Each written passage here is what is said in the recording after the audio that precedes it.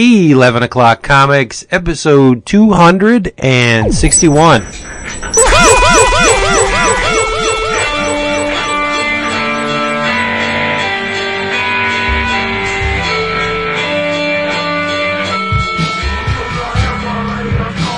Oh. It's not an episode until the woohoo comes out. No show. No show. I need this. I mean, my day started off pretty good. I got some good news from Vince. I Jason. Everything was great. Everything was fine at work. I had John Bogdanov post on Facebook of mine. That's awesome. Great. That is all. Really? Yeah. One of the and it was all. It was yeah. So it was, I mean, it wasn't even comic related either.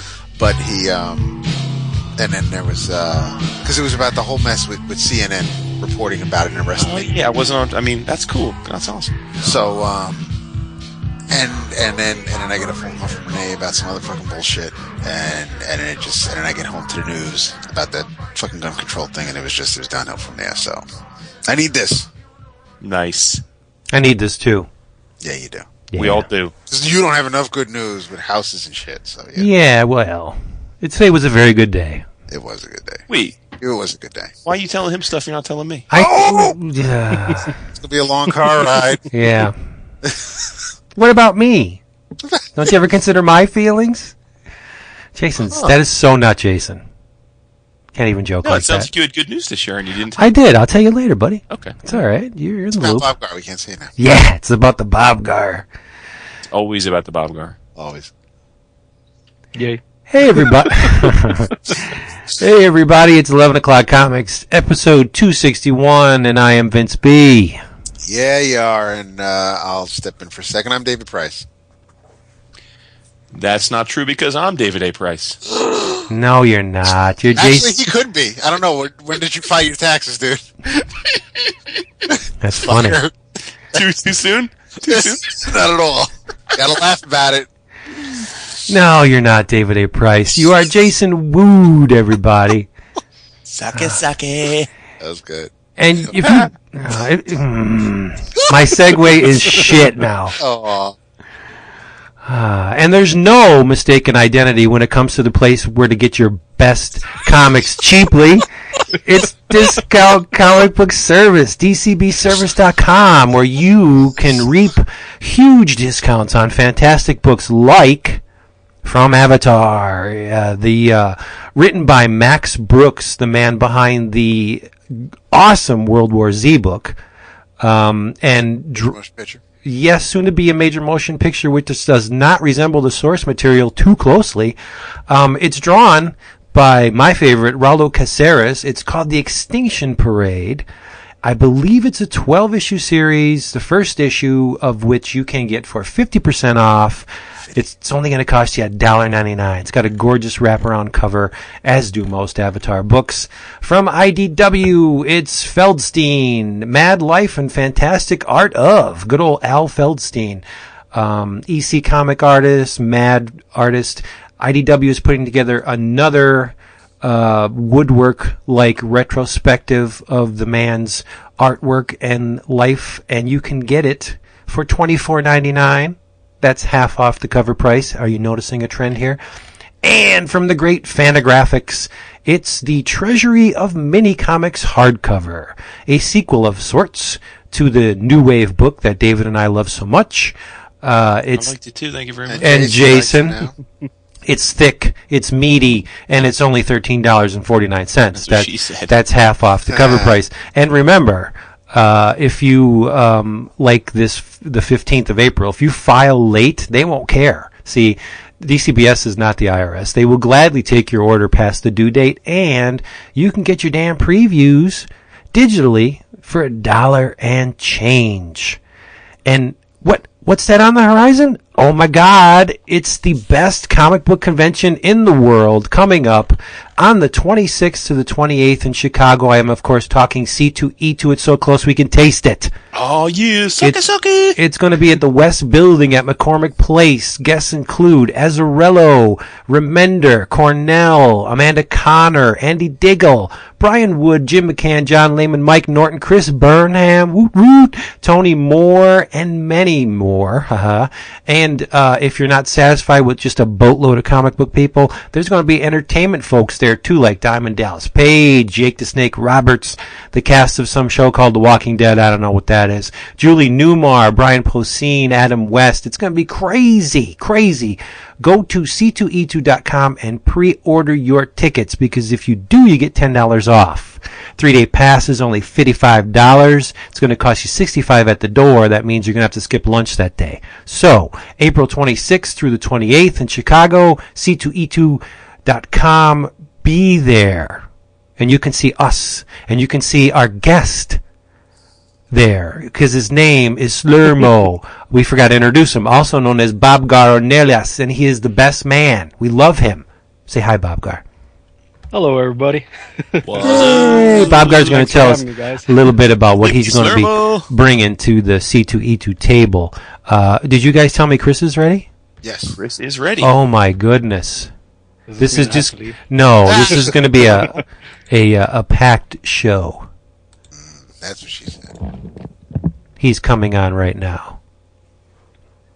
Christopher, are you there? Fucking hell, I hope so. Yeah, we have a guest. Oh, do we? Yeah, Bobgar's here with us. We didn't think you were going to make it, so we pulled into Bobgar. No, that's cool. Word of warning, fucking call recorder. That's the fucking culprit. Yeah, I wasn't too pleased with that. Oh, it kicked off. Started Skype? Yeah, call recorder was causing a crash on Skype every time so I had to troll the internets and go to many weird backwater places to find out that it was call recorder. So, hey, Bobgar, what's going on? Well, just hanging out here. I've been waiting on the drink roll call since you weren't here. Oh, look at you. Well, I'm a little under the weather, so it's actually good that you guys called in a guest, because I may not be here for the whole thing. So I'm drinking whiskey and tea. What? Whiskey. Is that what you guys? A hot Niesman. A hot Niesman. No, they're separately. The whiskey is cold and the tea is hot. Oh, okay. You're chasing the tea with the whiskey. Vice versa. Right. Or all together. Vince, what are you drinking besides water or Peppy Mac? Actually, I'm not drinking Peppy Mac. I'm drinking Coke Zero. Coke Zero. Oh, yes, it's very good. Nice and sweet. Like me. Bobgar, you? I am drinking a Coca-Cola product as well. I'm drinking Coca-Cola, but I'm chasing that with a little I've never said this out loud. Ron Potran Anejo. It's a 12 why years you never said it out loud. Gazoon tight. Wow. 12-year-old rum. Oh, nice. Look at you. I like that. Classy. That- Bobgar's that- always that's- classy. Listening That to is a future guess. guests. See? That's a right, guess yeah. right there. Well, Bring your A goddamn game. Let him say it again. I want to hear it. Say it. What are you drinking again? Chasing it with? Ron is rum. Ron. Botran. It's Anejo. It's a 12-year Solera blend. That's awesome. Damn. Sexy Querida. voice and stuff. It is. So, are you coming out Chicago way next weekend? Well, yes, I am. And All I right. even have a booth. Nice. Booth 1384. What is it? Booth 1384. Okay, and we are at Q16. Yeah, we're a ways off, but when you're going over there to, You'll hear us. say hello to Stringer, take a couple more steps down there, and we'll be back there. Oh, you with know toys. we will. Are we going to go to Harold's Chicken Shack? No, Oh yeah. we have to. We really have to. No, we really don't. You guys are still in spitball distance, so expect them. That's what I'm saying. That's not- So I take it they have the maps out now. Mappa. Yes. That's the how you map. say map. La Okay, Mappa. As I was saying before we recorded, the map today did not show us as having a table. Mm-hmm. But thanks to none other than Mr. Ron, I Get Things Done Richards, I reached out to him, and about 3 seconds later, we had a table again, and we were on the map. Really? Is it right by the bathroom? I don't know, but it's actually in Artist Alley this year. Really? That's sweet. It's weird. Nice. It's like there's a row of podcasts but it literally is in, like, we're row Q, and right across from us are artists, and then right behind us are artists. So when we're not spitballing Slurmo, we can spitball like Mike Norton and Scotty Young. Oh, that would be a treat. We need pretty big spitballs for Norton, though. It's true. Yeah, that is true. They got to stick. Hey, I want to say something before we move on. We're still doing drink roll call. My fault. Sure. My bad. You.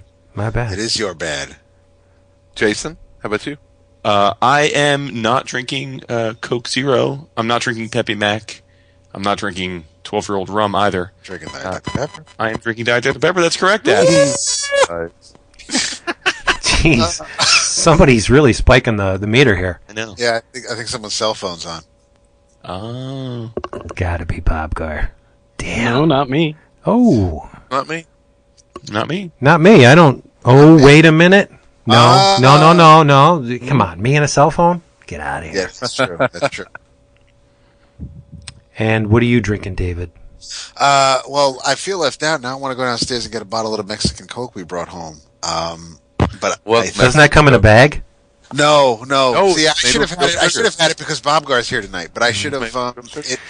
It's made with real sugar. Exactly. There was a. We were actually. It's funny. I think this is why they did it. We picked up a case of 24 bottles at Home Depot, and I figured they had it there to make the workers feel at home. But Jesus, David. We That's racist. We saw that, and Renee's like, we didn't pick it up the night we went for any of the crap we bought for the lawn, so we had to go back the next day after work so she could have her Coke. But it is so damn tasty. And but no, I am sipping on some Buffalo Trace, and because we've been waiting so long for Chris, the ice melted. Right. Oh, damn it. I'm sorry, I had technical issues. It's still goddamn tasty. It's a fucking miracle that I figured this out on my own. That's true. You're right. Don't sell yourself short, Christopher. I'm telling you. So what do you have, Vince? Is that everybody? I have something I'd like to say because I'm overjoyed. I'm just dancing with glee because the Johnny Wad of comic book podcasting is back. If you've been paying attention, the dude that makes us all look like that fat guy under the leaky porter potty in if you've ever seen Terra Firma from Troma, he makes us all look like that by comparison. I am, of course, talking about Tom Caters. So what? He's back, and he's talking about Jimmy Olsen of all things. Do you need? Pardon me? Yeah, Tom did. It's Tom versus Jimmy Olsen for a week. Just for a week or for? I'll take it. I'll take the week. A week of Tom is better than a whole year of this garbage. That's what I'm saying. I love that you have finally figured this out, Vince.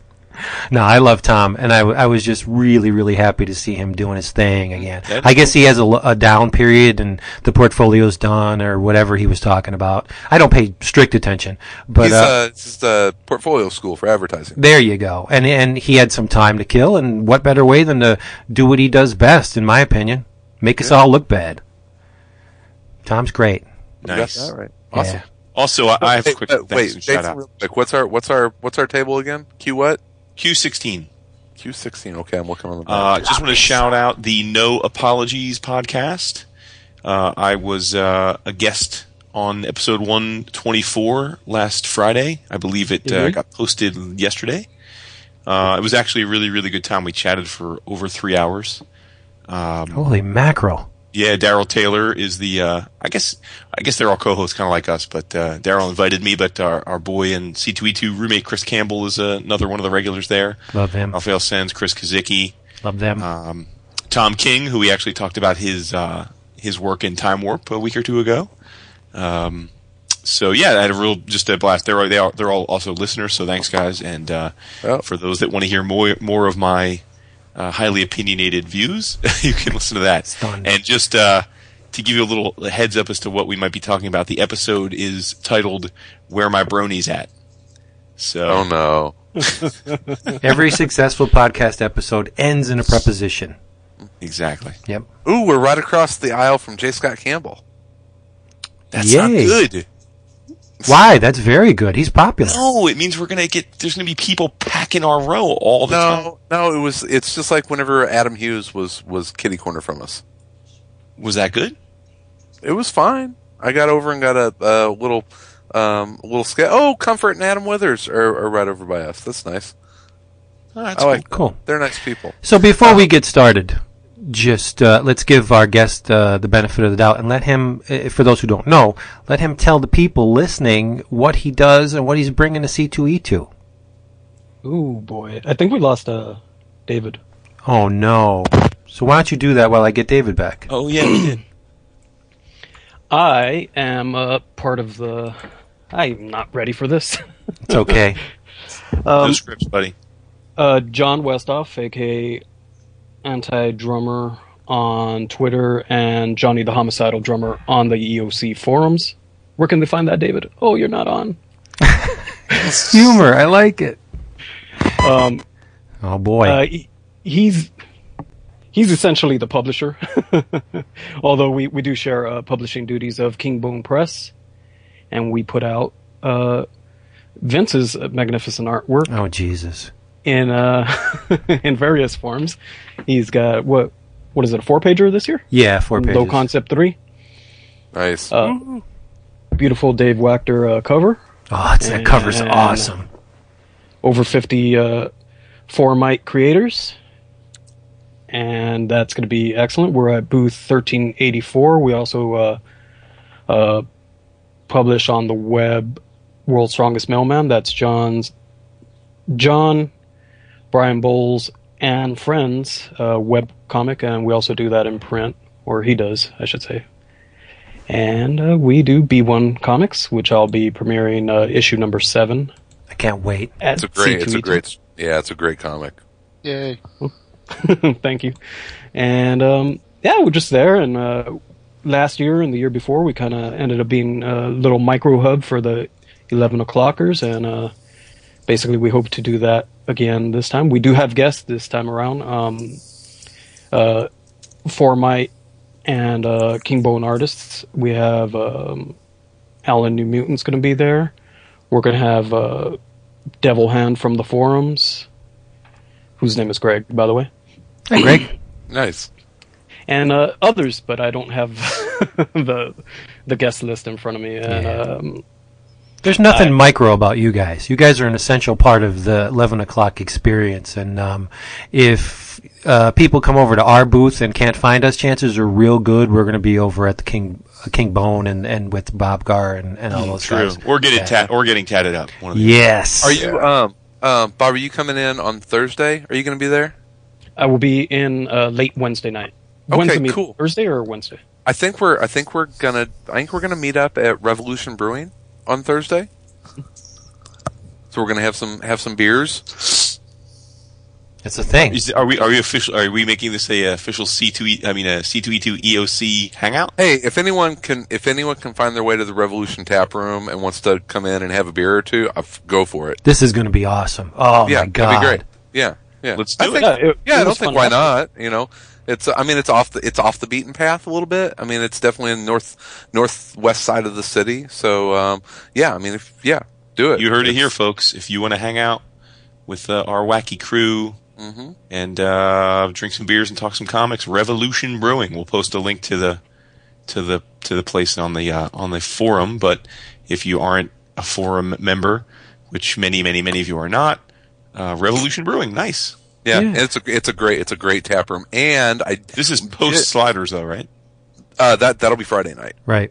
Oh, that's Friday night. I was trying to get you on the schedule. Oh, and I just happened to talk to a former guest of ours that might be coming out Thursday to hang out a little bit.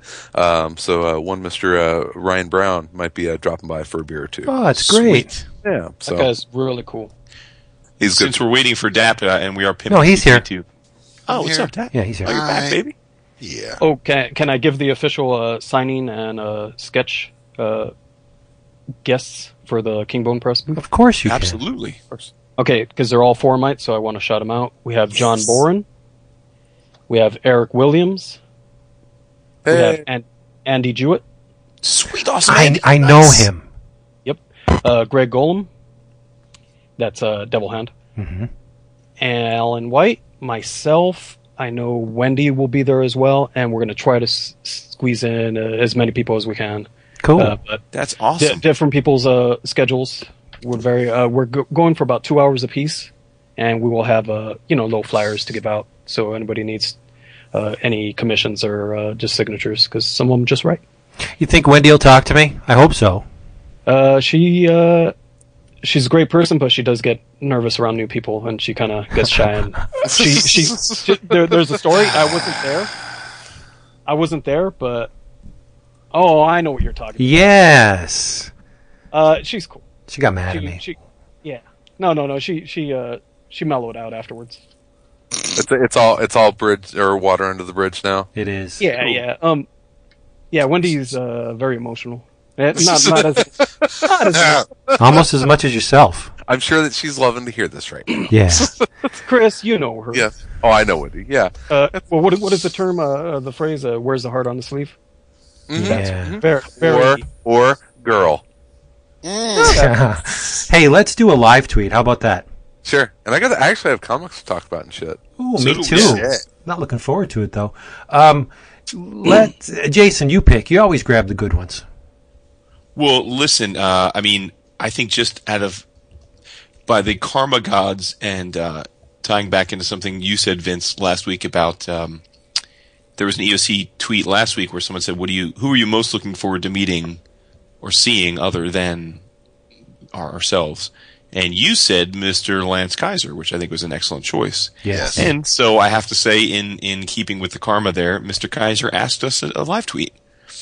He said, what comic item from your childhood do you still have or wish you still had? Could be books, toys, posters, whatever. That's easy. Go ahead. Oh, I have to get to go first? Yes. Okay, I think I talked about it before. I had a Batman playset.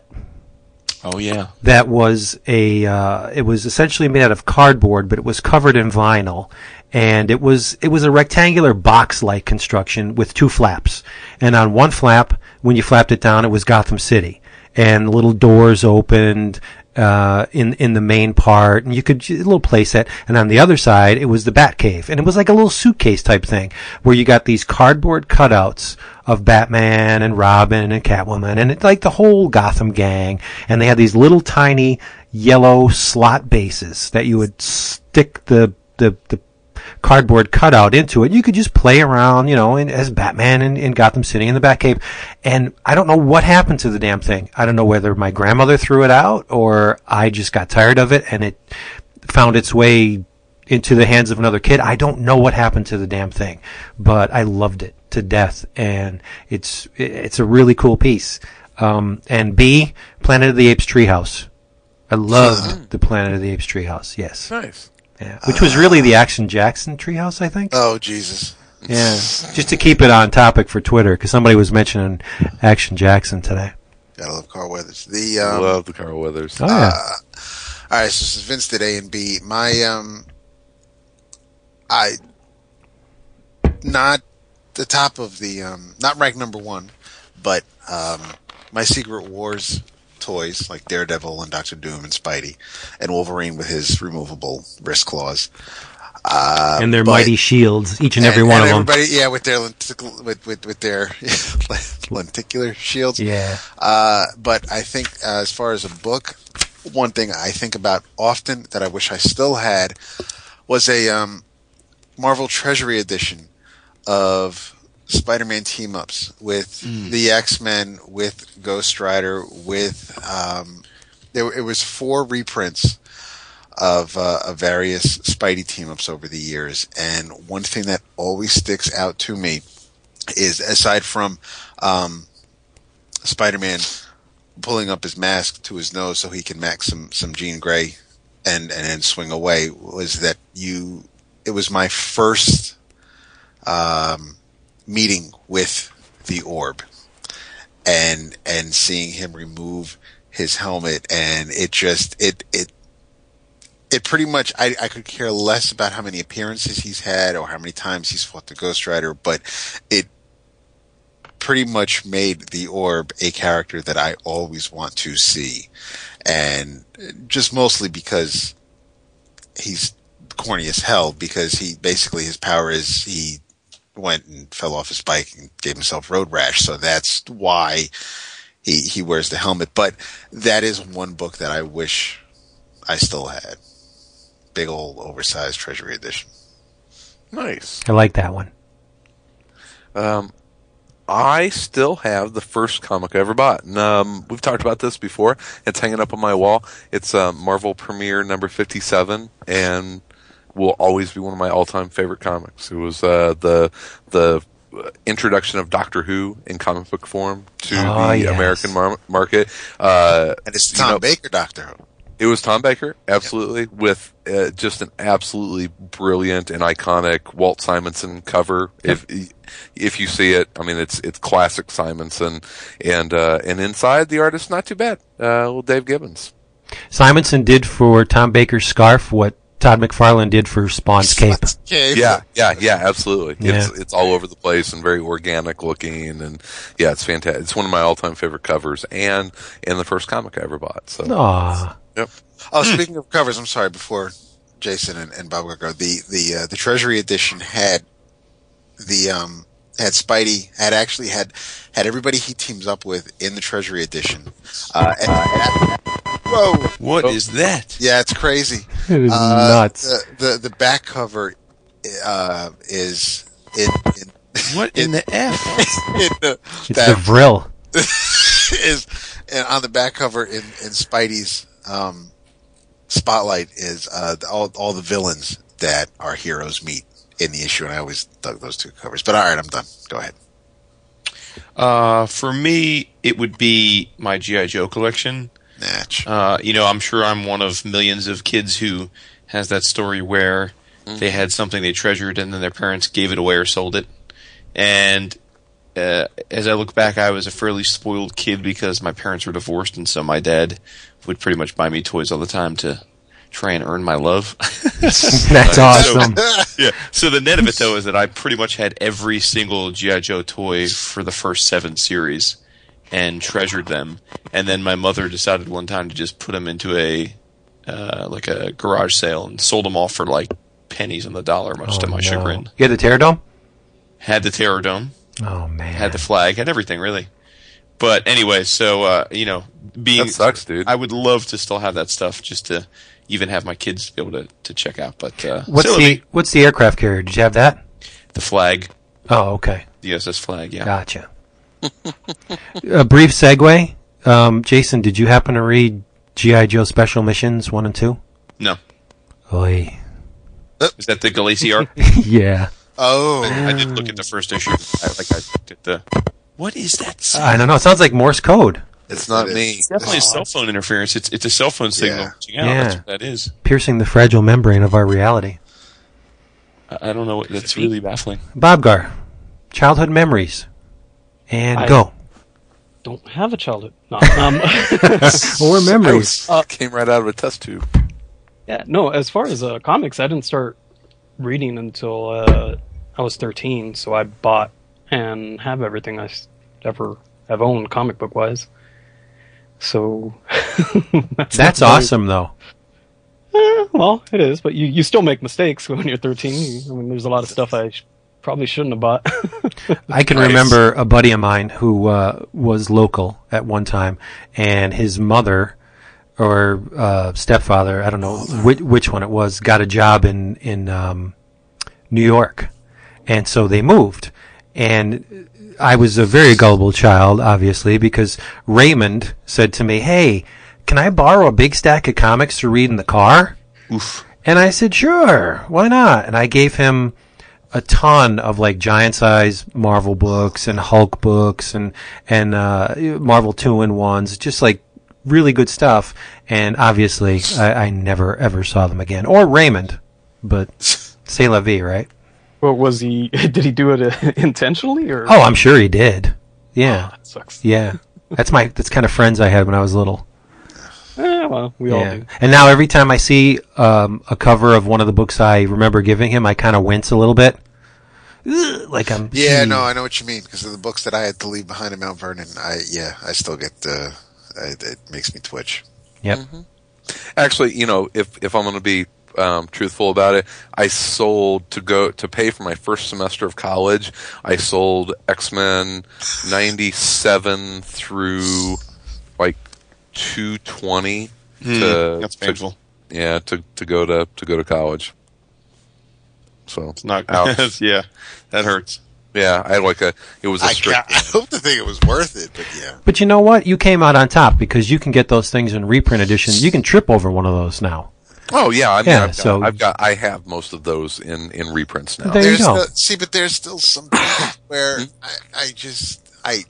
I know I can still read the story and I still have the memories of it, but I'm still stuck. I don't think I'm ever going to lose it, but I'm still stuck on wanting, or it means more to have the first printing of something, especially it's weird 70s that or way, 80s.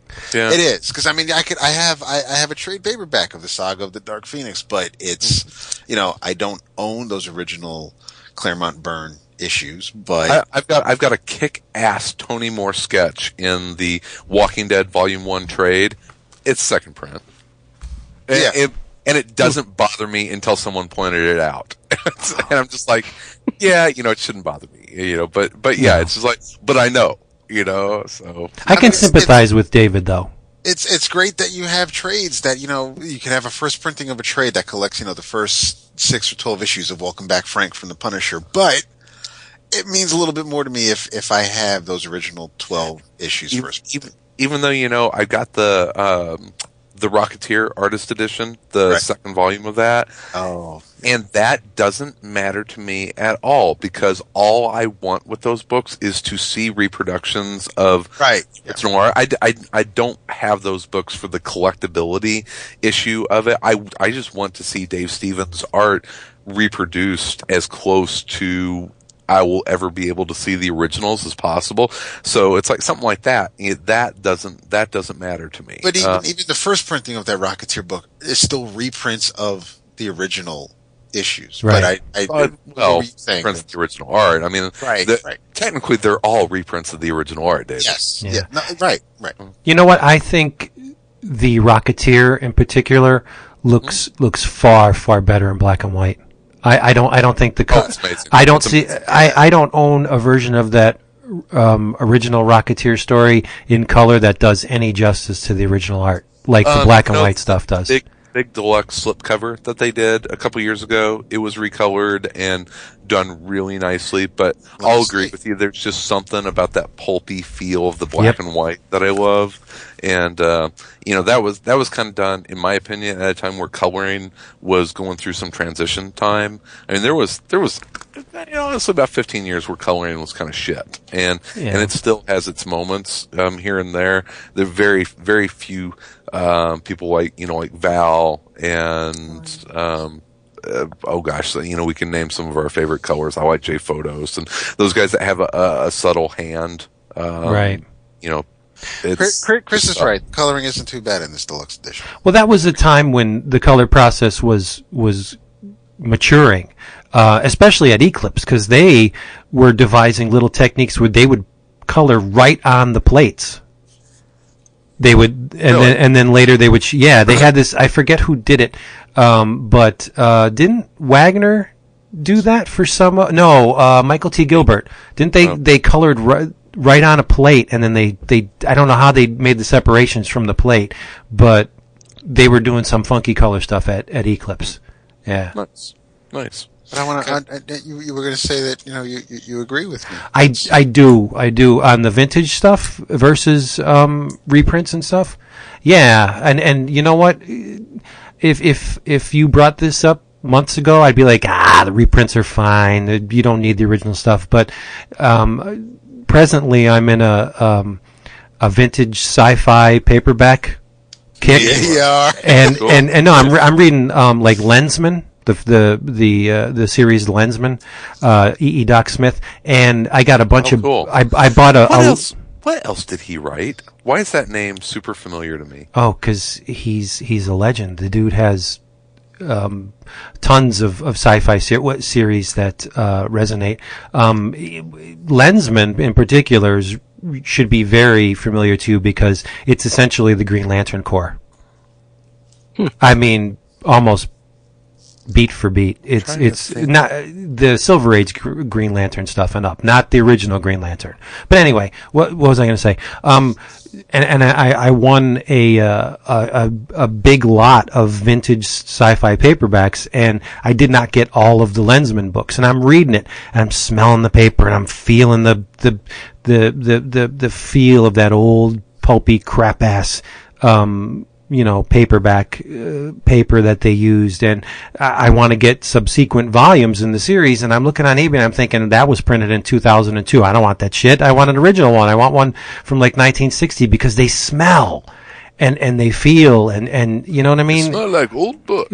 I love the smell of decaying paper. I do. Like when it gets real hot in the summer, I don't put the air conditioner on for a little while just to come in the room and smell the paper starting to break down. It's awesome. And then, of course, I realize what I'm doing and I put the air conditioner on. But I do have to agree with you. Old newsprint. Like, for me, I don't mind getting digital comics, like reprints of stuff but there's like a certain point where,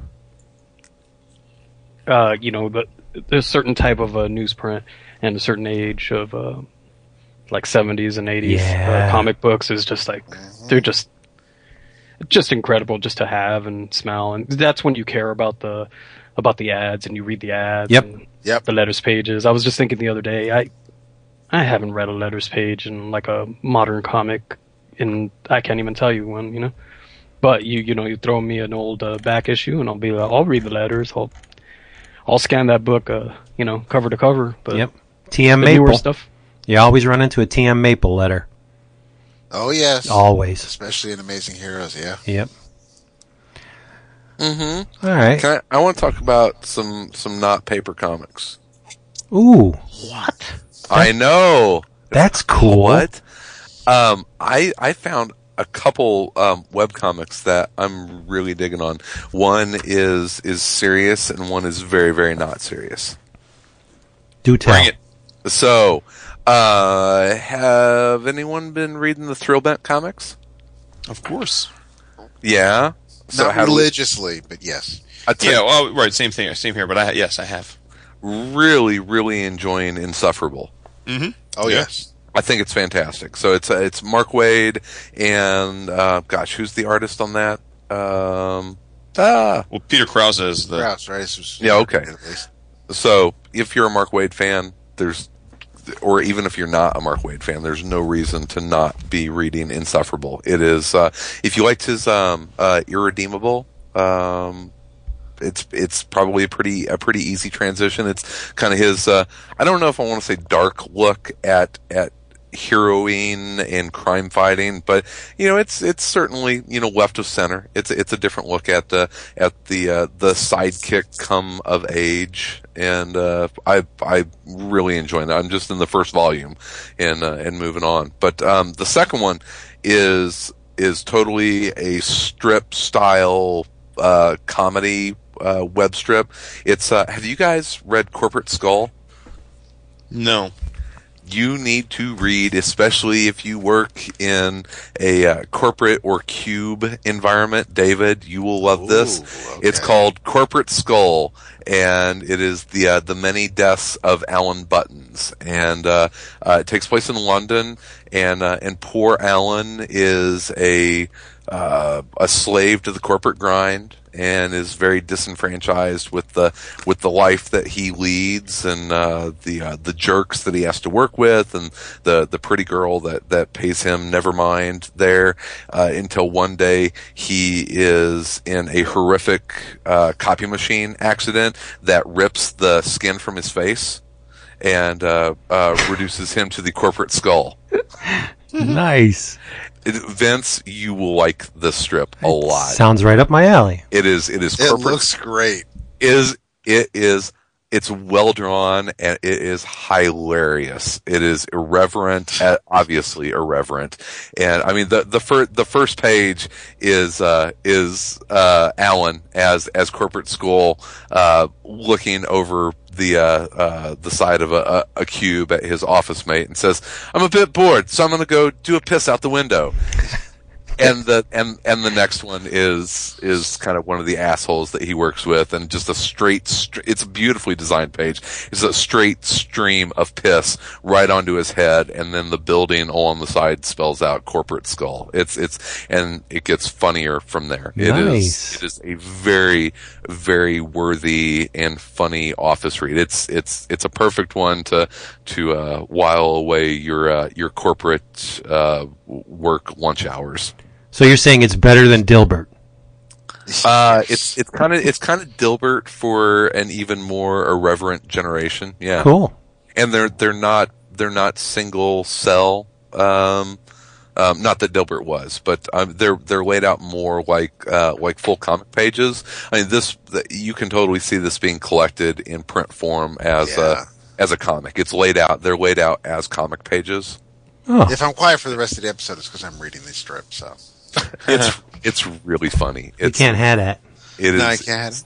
Very, very funny, and it's Jamie Smart is the creator. So yeah, I'm assuming that he's British because this takes place in London. So very, very funny though. So that's some of the web comics I was reading back and forth from New Jersey. And Jason, your native state, it treated me well. I'm still recovering. I actually think that's why I'm a little sick.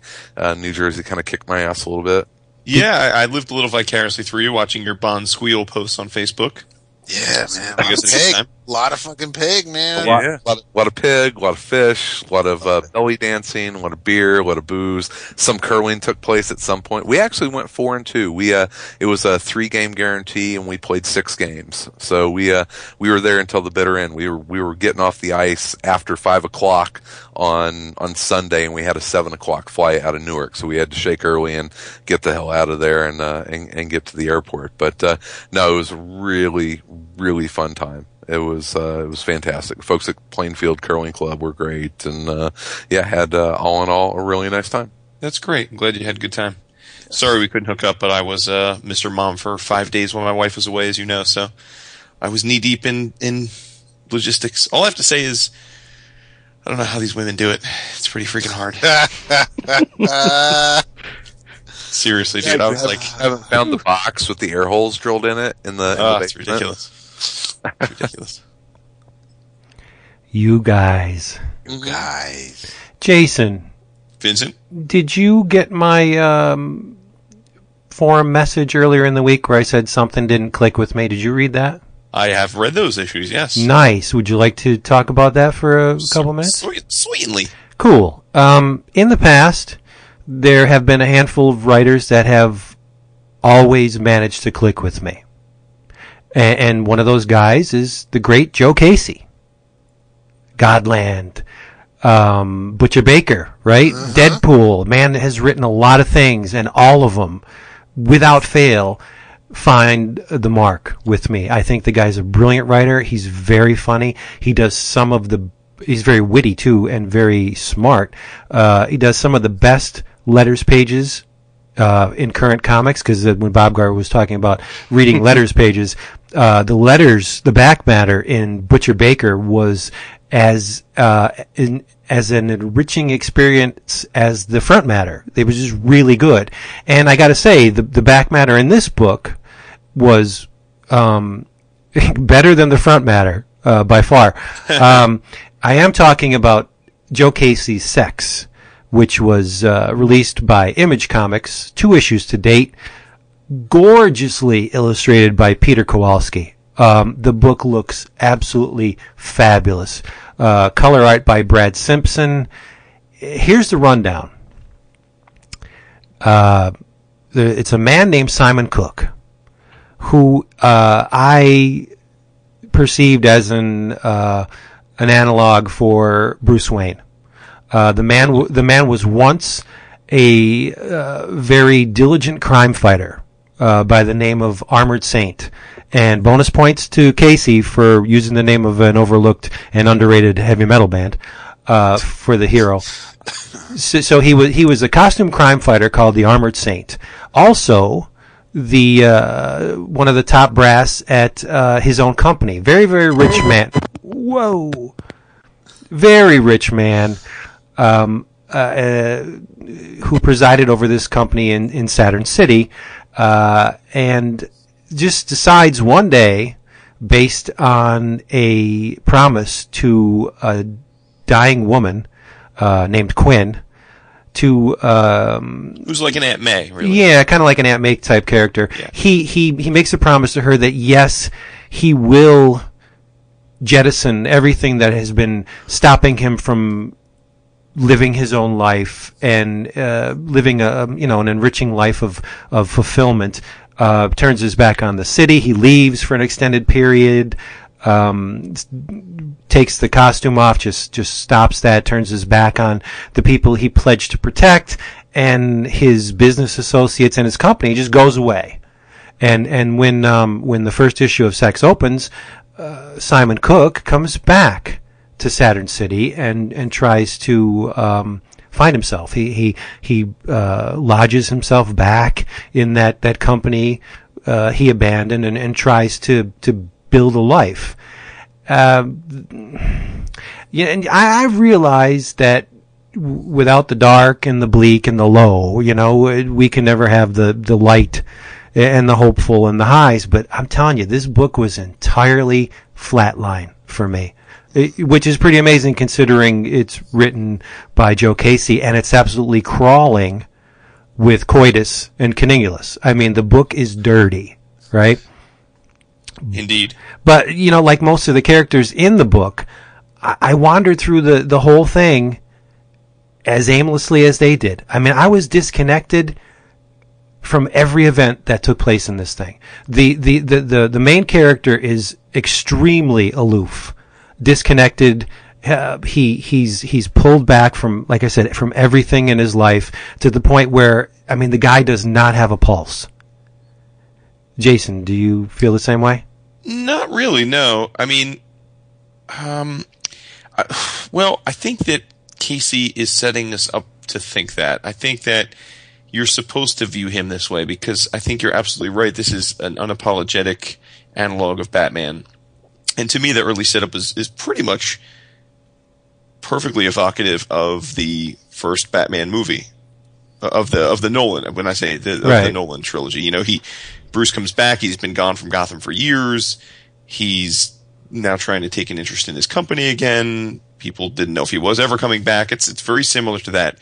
But I also think that we're meant to view him as this really cold guy because how would a person like Bruce Wayne become a normal human? I mean, this is a guy who, through sheer force of will and determination, became almost inhuman. I mean, he became so disciplined, and as part of his time as a superhero, he was so consumed by it that he didn't have time for relationships or even sex.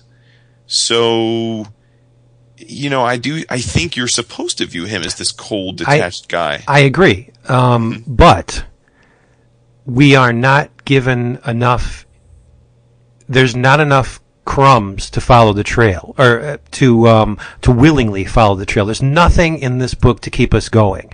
Like, yes, the main character has, in the past, has lived a lifestyle that would preclude him from engaging in a lot of things that generate, I guess, emotion, like a relationship, and not only a sexual relationship, just like Bruce and say Jason, or but there's nothing there to propel me to read more. Like, I read 2 issues, and if Casey has this grand plan that by the end of the first arc to pull us into this character's world and make us actually care for him, I just spent $6 on essentially what is, like, say, the first chapter of a 3-segment arc. I'm assuming the 6th issue would be like the end of the first arc.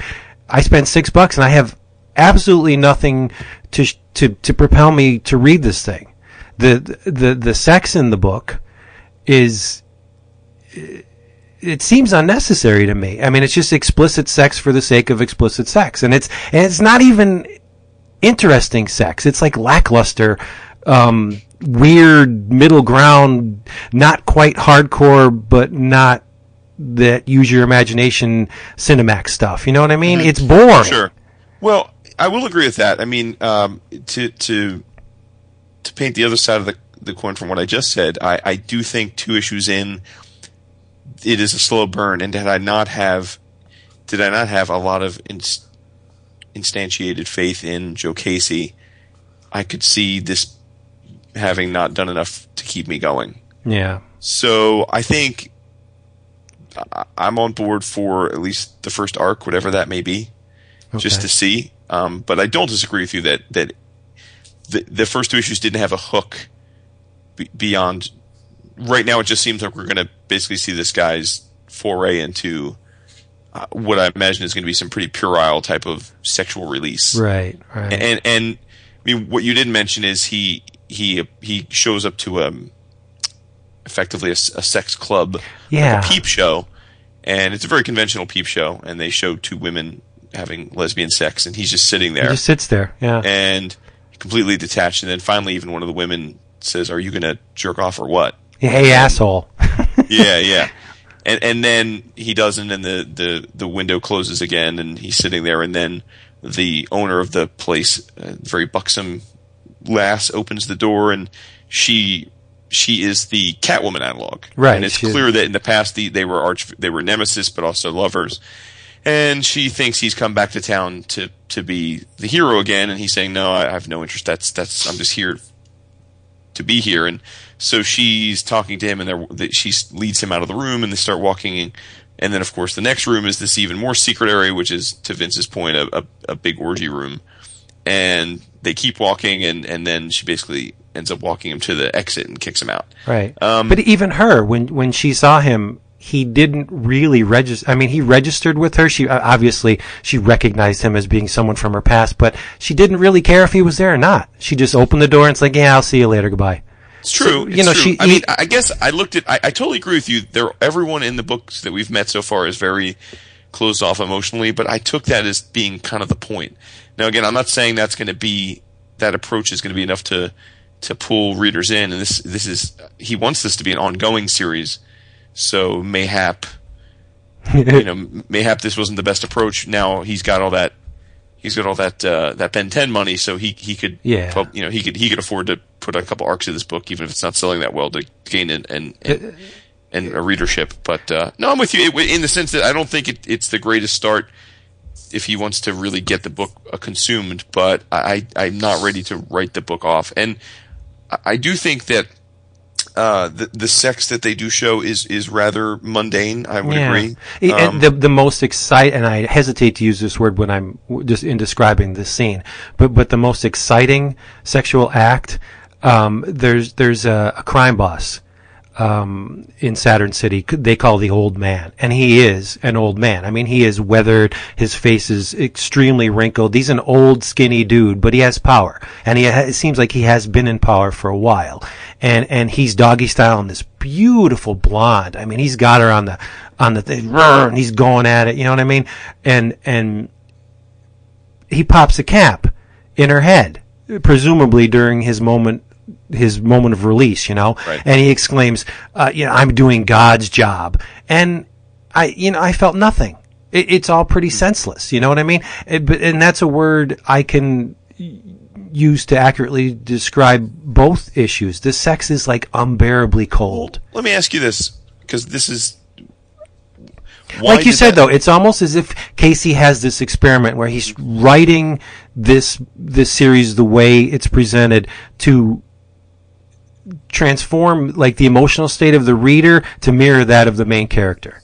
Well, so, you know what I mean? He's trying to make us feel what it's like to be walled off from emotion in a sense, because everything is so damn cold. But why did that scene in particular leave you emotionless, yet the kind of things we see in Krause clearly appeal to you as a reader? Because the Krause stuff is visceral. I mean, these are characters that can't help. They're monsters. They're inhuman, barbaric monsters. And this is just an old dude, an old power-drunk dude who's used to getting his own way to the point where he completely disregards taking a human life. Doesn't even matter to him. A beautiful blonde woman. I mean, stacked, just gorgeous, and obviously subservient to him to the point where she's letting him do whatever he damn well wants to do, in a sense trusting him, right? And he kills her. Like, that's a scumbag. I have no feeling for that. Maybe in, when this character finally meets his end, maybe we'll get some kind of fulfillment out of that scene. Like, you prick, look what you did in issue 1, now you're getting yours. So I'm sure if it's Casey, there's going to be a payoff. But right now, I just thought it was just uber senseless and violent just for the sake of trying to... do you think because I thought the art was fine, Peter. Oh, I thought the art's great. The art is fantastic. Yeah. Okay, I was going to ask you if you thought the art was. No, that's the one thing I really, really appreciated was Peter Kowalski's art. I mean, it's in the Dave Gibbons kind of camp. It's beautifully illustrated, and I'll tell you, Dave Gibbons. I know, but Jason, if you look at the color art, Brad Simpson's color art, particularly in the first issue, it mirrors the emotional tone of the 2 issues I read, because he renders it in this like flat, low-key hues. I mean, there's very little gradients in the thing, but during the one part when the color explodes is like in the sex club, he uses a dot pattern. I mean, that was exciting, but it's fleeting. It's there and it's gone, and then the rest of the issue goes back to the flat colors. Visually, I think the book is really sharp. I like the visuals a lot. Sure. Well, all I would say is, we all can't. No one's gonna. Everyone has their own reaction to any work, so your reaction is as valid as anyone else's. But I guess I would just say I took the same detachment as part of the point, and maybe that's. Yeah, I don't disagree with you on that front. Yeah. So I guess I'll keep reading it, and we'll see if it has a payoff. I'm gonna play my cards slyly on this and not buy any more singles, because Image has a habit of releasing the collected editions for the first collected editions for new series at $9.95. Sure. And our sponsor usually discounts them 50%. So I'll get it for $5 and give Casey the benefit of the doubt. I think he's a fine writer and has never done me wrong in the past. So in this case, if this was anybody else, I would not read any farther. Mm-hmm. Well, if very few exceptions, and Casey's one of them. All right, you crazy kids. You're going? Yeah, I'm hitting a wall. I don't want to be sick for you guys next week. And I have a shoemaking class this weekend. I got to be at my best. That is awesome. That's what we get. No, that's awesome. We'll hold off on the Wasteland chat then. Yeah, let's do Wasteland whenever we get back from C2E2. Okay, that works. So that'll give everyone like 3 weeks to finish it up. Okay. Yes, boss. So, because we're going to do our wrap up, and I feel terrible about leaving, but yeah, I feel kind of crapalicious. Well, it's not like we're going to see you in person or anything anytime soon, so. Exactly. So, we have a lot of planning to do, so I'm expecting at least 10,000 fucking PMs over the next 5 days. I think we already racked up that many on the damn phone text thing. Oh, I know. Like you would know. Christ. The Gme or whatever it is. Yeah. Group me. Get me off this damn thing. Yeah. All right, George. Shane, get me off this. Exactly. Bye, Chris. Right, guys. Bob. I'll see you in a week or so. Yeah, it's good to hear from you, man. And we'll see you. Revolution Brewing. We'll do a little Thursday night beer drinking, and got to stretch the liver out a little bit for the weekend ahead. Yeah, I'm a rookie right now. I'm back to rookie status on my drinking. No, I don't believe that. So's Jason. Yeah, me too. All right, deadline comics. You stop drinking. This is true. All right, I'll talk to you guys soon. See ya. All right, buddy. Night, dude. That's a respectable sacrifice there, Bobgar. Yeah, almost 2 months. Nice. Same thing for me. I don't think I've had a beer in 2-3 months. Same here. Yep. Well, I started drinking after I finished the issue. Well, there you go. Oh. We are going to be stupid next weekend, honest to God, because we are such lightweights. We're going to be... Thank you, David. Hey, Vince, guess what I'm looking at right now? My wife? The sack? Oh. Well, that too. I'm saving that for later. What you looking at? I'm looking at my Magic the Gathering starter box. Nice. Which one did you get? Good question. Hold on. Hold on a second. You really didn't have to buy that, because I am going to bring many, many decks. So, I know. I bought the Deck Builders 2013 Core Set Toolkit. I will teach you how to build a nice deck out of that.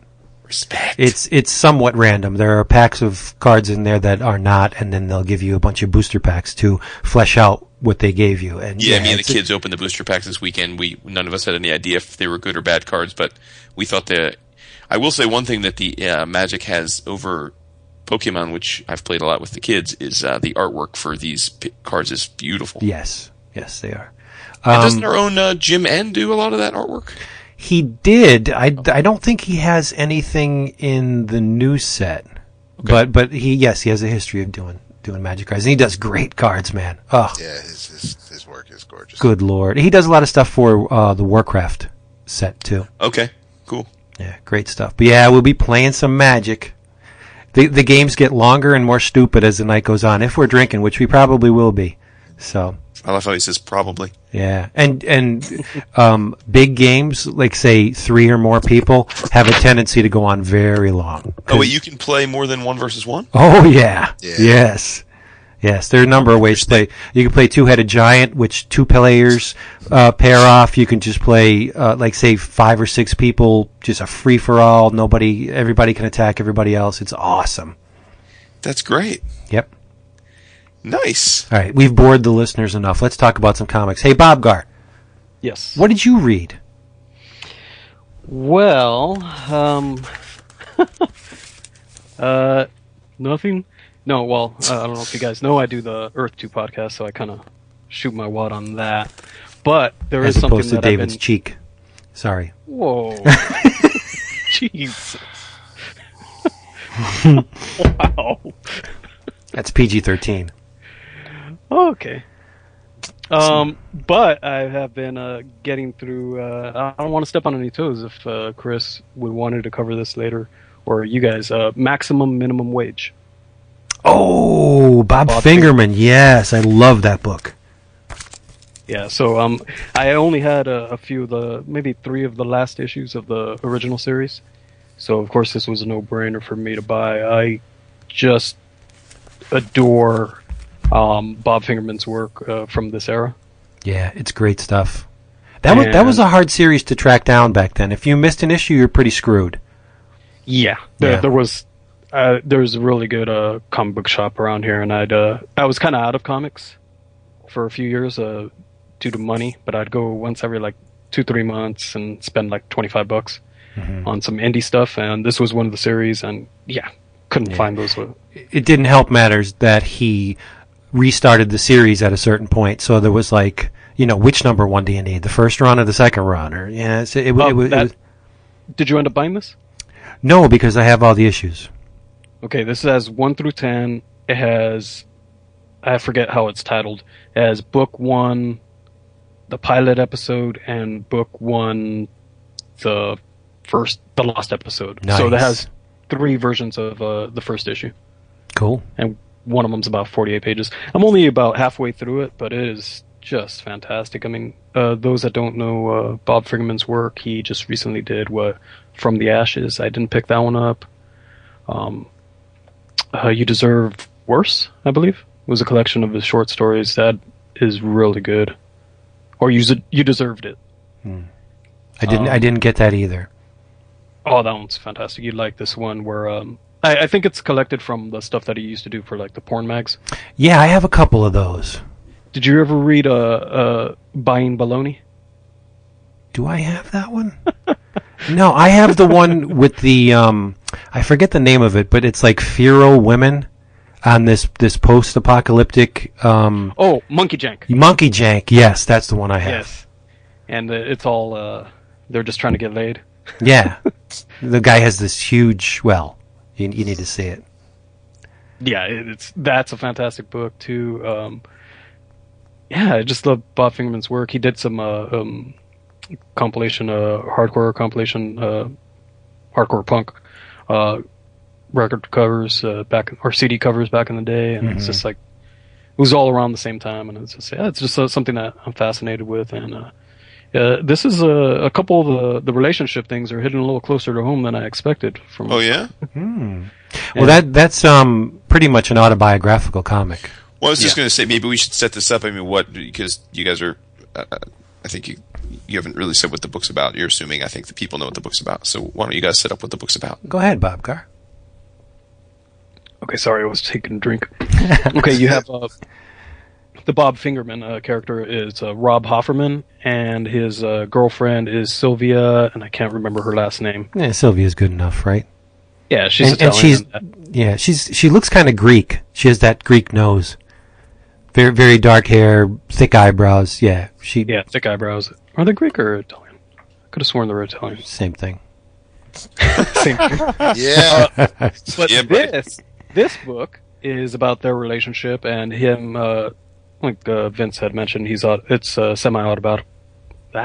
semi-autobiographical, and he's working for not Swank, but he's working for Pork magazine, and which is a Screw analog. Because Fingerman did stuff for Screw. Okay, with Screw, not. Yeah. And he makes fun of like the Cracked magazines as well, those magazines of those ilk, and he's basically a struggling freelancer, and it's hilarious to read this, and it's just like, with the exception of modernizing the technology used to drop off his portfolio and everything, how much it's still the same. It's just like you just have to get your way in, and once you're in, but to get in, it could take you years. But anyway, to go back to what you're asking, Jason, it's about the relationship. So in the first issue, basically, they decide to move in together, and from there, things escalate. There's she ends up getting pregnant, even though I think she was on the pill and he was using rubbers. That's a tough spot. And she decides to get an abortion. She's 6 years older than him. She's 32 and he's 26. And she's very insecure.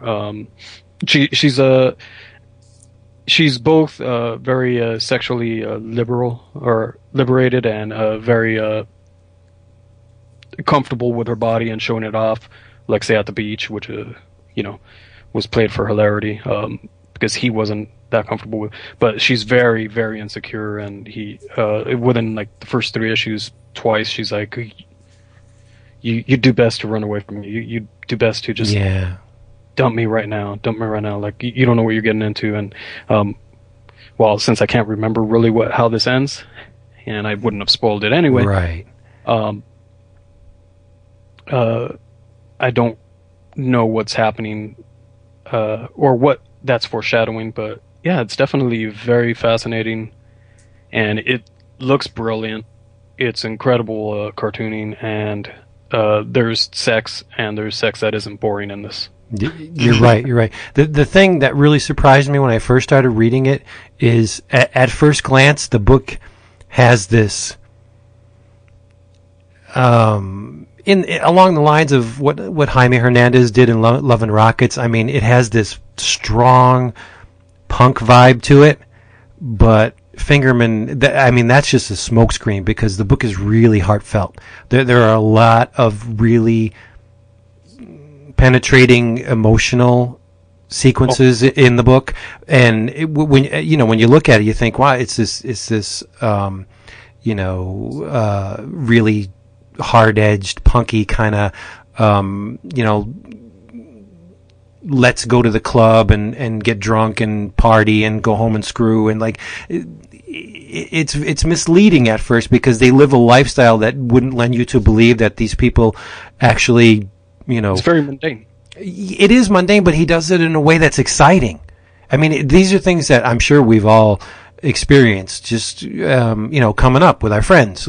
Hey, let's go club hopping and look for chicks, and you find one, and you start the relationship, and there are certain hallmarks you encounter in a relationship, and these people have those, but then you get big issues that affect the two of them, and they're a couple of punks, but they have emotions and they have feelings, and Bobgar's right, she's a wreck. I mean, she is self-deprecating. I mean, she beats herself up all the time, but then on the exterior, she's extremely strong.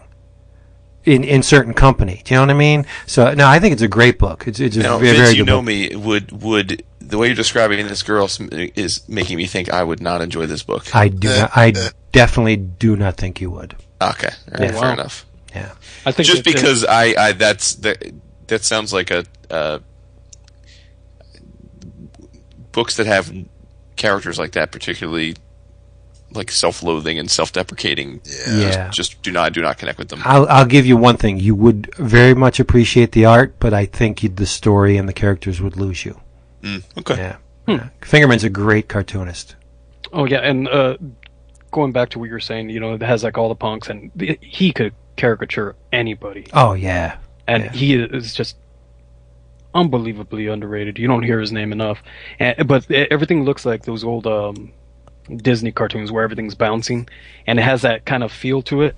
But I wouldn't say mundane, even though I said that earlier. But yeah, it's a lot really more down to earth, like just day-to-day issues that they get in with.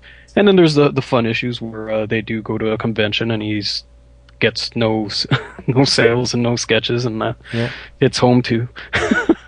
He's a great character designer too. I like the look of a lot of the characters, and it's really sly too, because Rob's eyes are kind of light, and that depicts his character pretty well. I mean, he's a very I'll say call him honest, wouldn't you? He's a very honest, forthcoming character. And then Sylvia's eyes are dark, and her hair's dark. She wears leather jackets. She's a very dark character. I'm not gothic. Not that gothic No. bullshit, but the punky. I mean, she wears black stretchy pants and the black leather jackets. She's very dark, very Skull earrings. yeah. She's kind of the. I mean, at first glance, you would think, she's a tough customer, but she's really not. Yeah, it's a really great series. It's a very emotional. The reason I've been reading this for. I'd say over a week, and I'm about 6 issues in. It's just something you can't just mainline and just go through the entire thing, or at least I didn't want to. Right. I like, wait a day in between issues, and just because a lot of the stuff, I mean, they are dense, the good kind of dense book. Right. Like the issues are probably 30 pages a piece, and it's not as dense as maybe a Peter Bag, but like Hate, but It's along the same lines, though. Yeah, same type of storytelling. Yeah. yeah, definitely of the same ilk, and yeah, this is just one of my favorite books, even though I have not read the entirety of it. And so yeah, once this came out, and of course DCBS had it for 50% off. It was only Yeah. like $18. Yeah, Nice. oversized, has a little ribbon in it. It's one of the books that I would not want to interrupt with something else, like doing this podcast. If I'll be honest, if I start something to read for the podcast and I get a comfortable way through the book where I can talk about it with some kind of freaking authority, usually I'll put it down because I know I have to read something new for the next episode, and I would not do that with this book.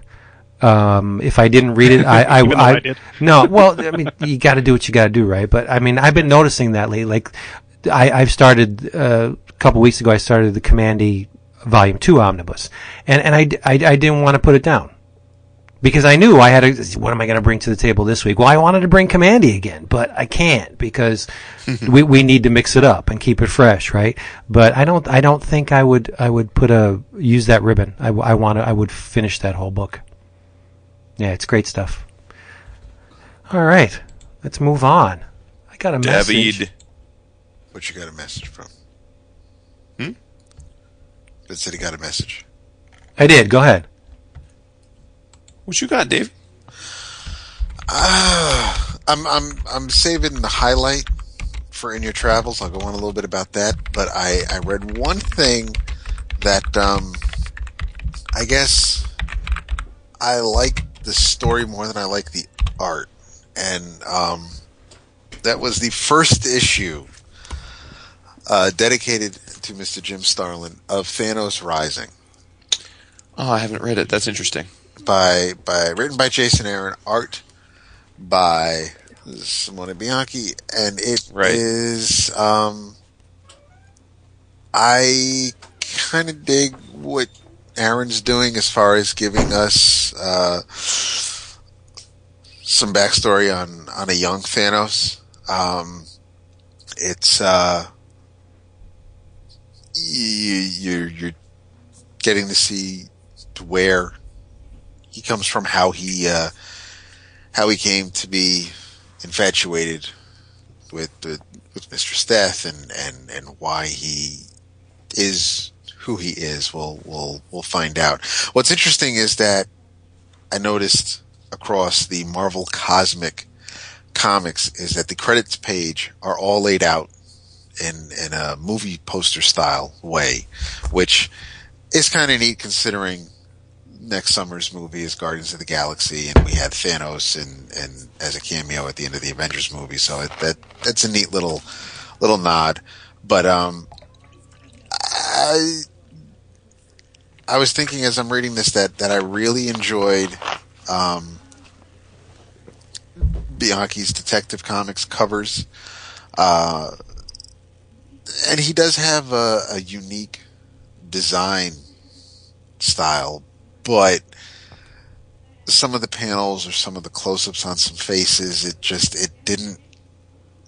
I wasn't wowed as much as I would have liked to have been. But it's still, I mean, it's not that this is some grand, I mean, this isn't, I hate to bring it up. It's not like it's Wolverine Evolution where there's supposed to be some action or things moving at a pretty quick clip. This is the origin story, and we go back to basically his birth and as a young child. So it's not like you're going to get a lot of action in this first issue particularly. But I just, as I'm reading it, I'm looking at the art and I'm not, I don't know. I'm reading it and I'm wondering why did I ever think that this was the next hot thing? It struck me weird just to see, because I haven't seen his art in so long anyway.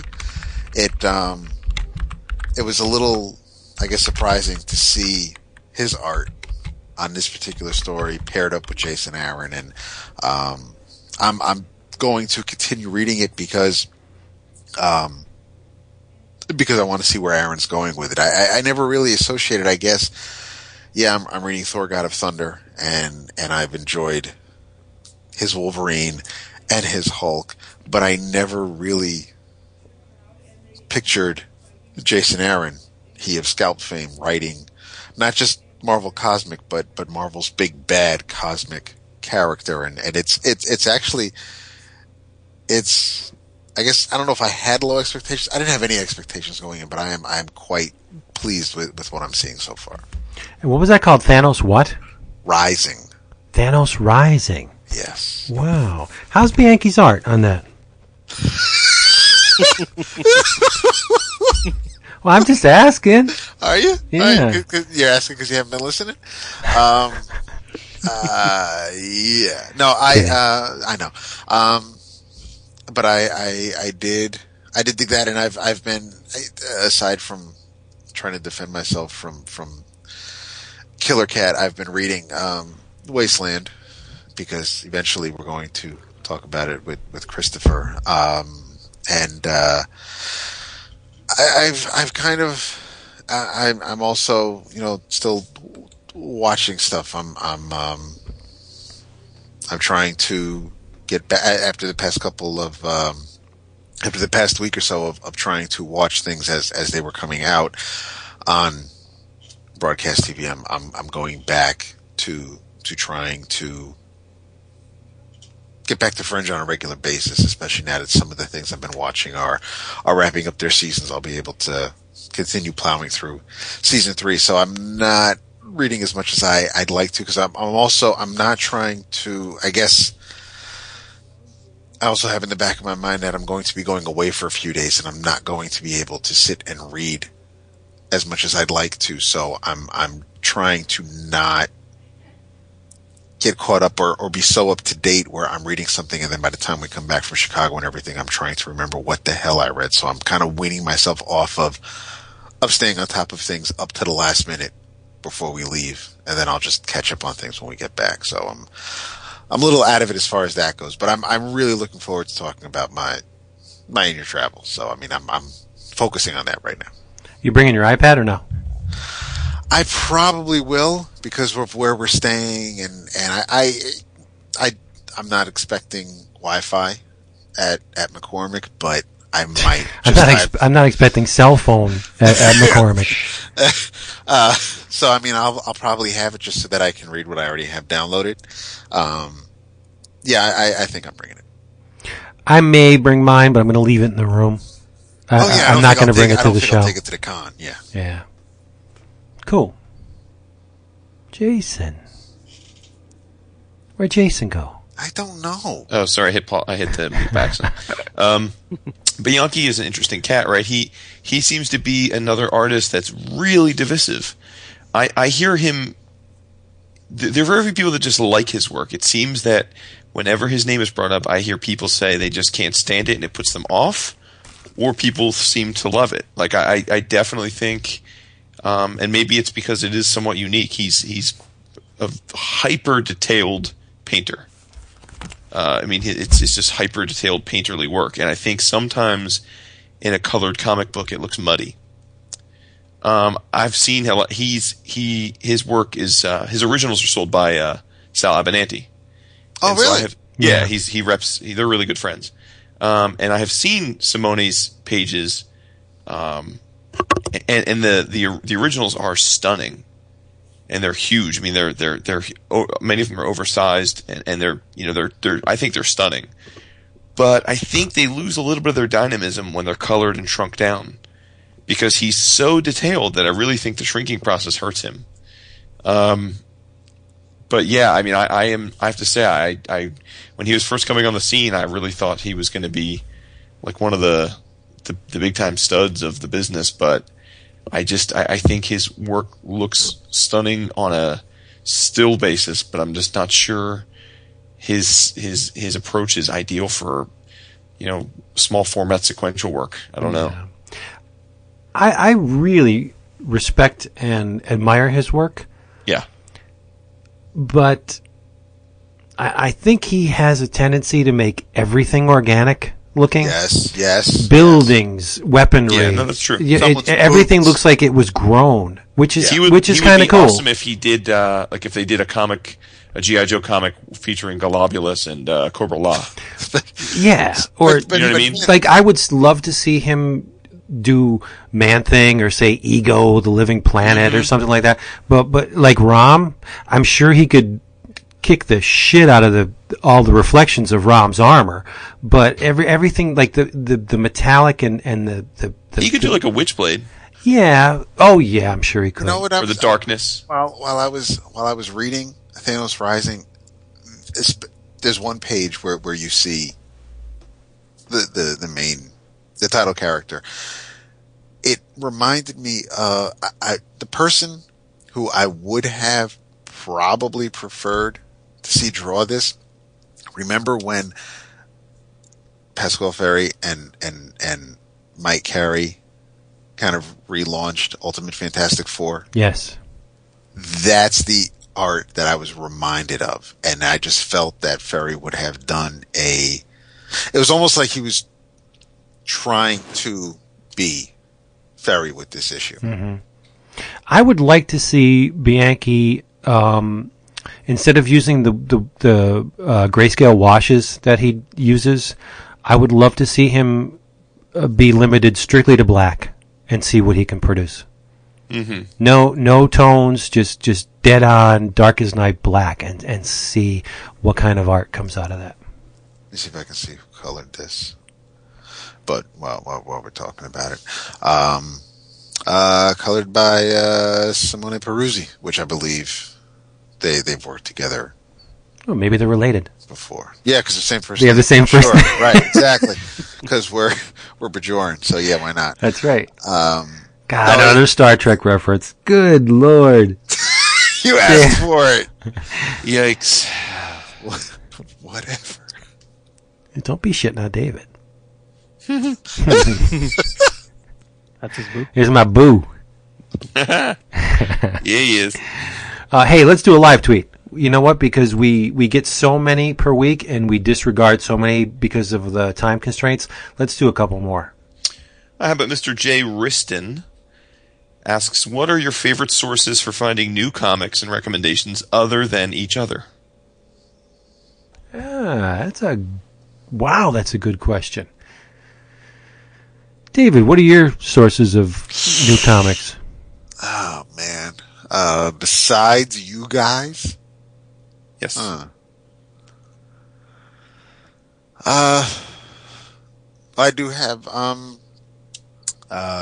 Andrew Shaw and John Wimmer let me know about because they'll throw digital codes my way. So and Andrew Russell as well on the forum. So I mean, I know people through the show and through the forum clued in. If I'm not including you three, plus I will see what some of my buddies are talking about on Twitter or Facebook. So it really is social media that kind of clues me in on things, because I don't do previews anymore. I don't hit the publisher's websites to see what they're doing. I kind of wait to see what other people are digging. I don't have the time really, but I'm not at that point anymore where I'm looking for the next new thing. I'm going to wait for the information to come to me. So it's mostly social media.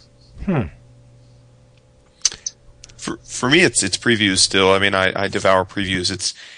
Sadly, I think I'm more excited by previews when it comes in my shipment than anything else. I usually, when it comes on a Friday, I save it for Saturday morning, get up, cook the kids breakfast, and then sit and read previews in our great room and devour it. So, now that doesn't mean there'll be lots of times where I'll see something in previews and know it's coming out, but maybe didn't order it, and then someone else in our, wide net of a comics community will speak highly of the book, and that'll intrigue me to try it. But yeah, I mean, I don't know. In terms of discovering works, it's I don't know. I think previews is still my go-to spot. Yeah, I have to say the same thing. I live by the previews. Yeah, I'll previews a Sharpie. I'll go first pass and just circle stuff that look interesting, and second pass I'll actually Google the title of the book, hopefully to find a website where I can see more. If all they have represented is my dog. Will you get out of here? Get lost, you little shit. Go. Maybe they have pages from the book in question, and I make about 3 or 4 passes through the previews just to try and find new stuff. Mm-hmm. Yeah. How about you, Bobgar? I don't look at previews. I can't even tell you the last time I've even seen one. I do scour the DCBS website, though, when I do my pre-orders. That's pretty much like looking at previews. Yeah, I mean, but keeping it real here. Basically, well, I mean, it's true. I don't actually use previews, even though it's almost exactly the same, except for the other comics section, which, of course, I spend a lot more time, twice as long, on there just to go through everything, because, you got the ad house and, top shelf, everything for a second. So I check those books out, and I don't read the solicits 90% of the time, so I just kind of dumb luck. And that's fun too. Yeah, that's every fun. once in a while. Yeah, well, if it's from like, what am I blanking? Like Picture Box or Ad House or somebody like that. You could take a risk on a blind purchase. Yeah. So I do that occasionally, and John, every once in a while, will be like, this will be for you. But he likes more comical stuff. Mm-hmm. So we always butt heads about that. It's all, what's fun? You don't like it. Of course you don't like it. It's fun. Well, yeah. This past previews, I circled a book just because it was tied to a C movie actress that I really like, Misty Monday, and I said I'll check it out, and I'm glad I Googled it because the art in the book was. I'm glad rough. You got a DVD of the movie that was tied to the comic, and I mean it was relatively inexpensive, like say $6-7, but not even the movie can get me to buy this comic. It just wasn't my cuppa. You know what I mean? So I'm glad in that instance that I Googled. But I like to shoot blind once in a while. That's fun. Shoot blanks, I hear that. Eh, Speaking of people you do things that you do love, though, a question from Mr. Monsta. Ooh. And I think this will, given our ages, I'm sure we've had enough of these that we can talk to it. Every time, this is Monster speaking, every time I cut my hair, I think mohawk, then I chicken out. What was your best or worst haircut? Wow. Vince? Yeah, no, the day I decided to cut my hair, like shave it all off, that was the best decision I ever made. Because I was rocking that male pattern baldness thing, and I'm like, trying to. Hey. I'm sorry. Dude, she won't let me cut mine. She won't let me shave my head. You know, you try and work around it, like party in the back. He got long hair in the back. He's got hair. Nah, you know. And one day I just said, fuck it. I went through chemotherapy. I don't really care anymore. You know, I lost my hair then, and it was a decent look. And ever since then, I just kept it gone. Yeah, it's a good look for you. I couldn't imagine. But what about your worst haircut, though? Ooh, I'll show you my wedding photo. I've been. I was gonna say. Yeah, I've been threatening flock of seagulls, man. I had huge, big ass hair, like long, giant mullet, dude. Giant mullet. Yeah. That's hilarious. And you know what? It got curly, like it was in ring curls. Oh, it was nuts. That's hot. Yeah, David Coverdale type hair. That's awesome. Oh, that's awesome. For me, as my friends that knew me back then never, ever, ever, ever let me forget. Sophomore year in high school, I thought it would be a good idea to grow a ponytail. I had a rat tail. Yeah. So I had this little rat tail with the rubber band holding it up, and it was just horrible. Just a horrible look. Like, not a good look, as they say. That is funny. I did try a ponytail once. Yeah, that nice. I do kind of miss I kind of miss having enough to kind of style a little bit. I know I would save so much time if I went buzz and cropped it or whatever, but she wants me to hold on to what I have, so I plan on getting a haircut Saturday, so I'm gonna look like a mess next week, but yeah, I kind of always liked longer hair, and I still, there are times where I'll put on a ball cap and for a second I'll think back to my days working behind the deli counter, rocking the Wayne Campbell look, and you know, I do miss a little bit of the longer hair, of course, and it was also thicker. But yeah, I think the worst is when I tried to force my hair to part down the middle, and that wouldn't happen. So yeah, and you got to watch the swirly. Like my uncle has been going bald for years, and he's like a windsock. The dude has about a 6 foot strand of hair that he just wraps around his head. You know, get that. But I have this one. I have some hair that will, on the back of my neck, will try to curl itself around. And nice. And it's like it's right there. Like if I try to trim it or shave it myself, it almost comes back with a vengeance. But it's that annoys me, like, because of the way I brush my hair. If it gets too long, and I should say when I do comb style my hair, if it gets too long, it will kind of like flip out to the right behind my ear. So the left side is nice, it's straight, it's going down, but the right side will kind of flip out, and when I see a shadow as I'm walking down the sidewalk or something, you got a hook. It is. It's crazy. Yeah. Hey, let's talk about some comics. Let's do a comic related tweet. Do we have one? Sure. 1 second here. I'm first, you know what? This was directed just to Vince, and I think understandably so. But since Bobgar's here, it's even more apropos. Mr. Indie Rook, David Milburn, asked. It was again to Vince, but we'll go for Vince and Bobgar. As artists, what do you guys prefer as your medium these days? Digital pen and paper, or both? Go ahead, Bobgar. You're the guest. Paper. I just everything on paper. I don't use regular pencils. I just kind of blue line, and then for the most part go in with the brush. Some of the finer notes I do with pit pens, like the circles for the eyes that need to be a little bit more precise. fingernails, things of that ilk. But yeah, definitely just a zero brush and a number 2 brush, and dip that ink, and that's about it. And just on bristle. Dip that ink and tap that ass. There you Nice, go. nice. It's amazing. Again, if you asked me this question a couple months ago, my answer would be totally different. I have a Cintiq, and I swore by it for a long time, and it's still, I think, the best way to color. But lately, since I'm doing stuff for a pain in the ass out there, I've been I fell in love with good old fashioned paper again.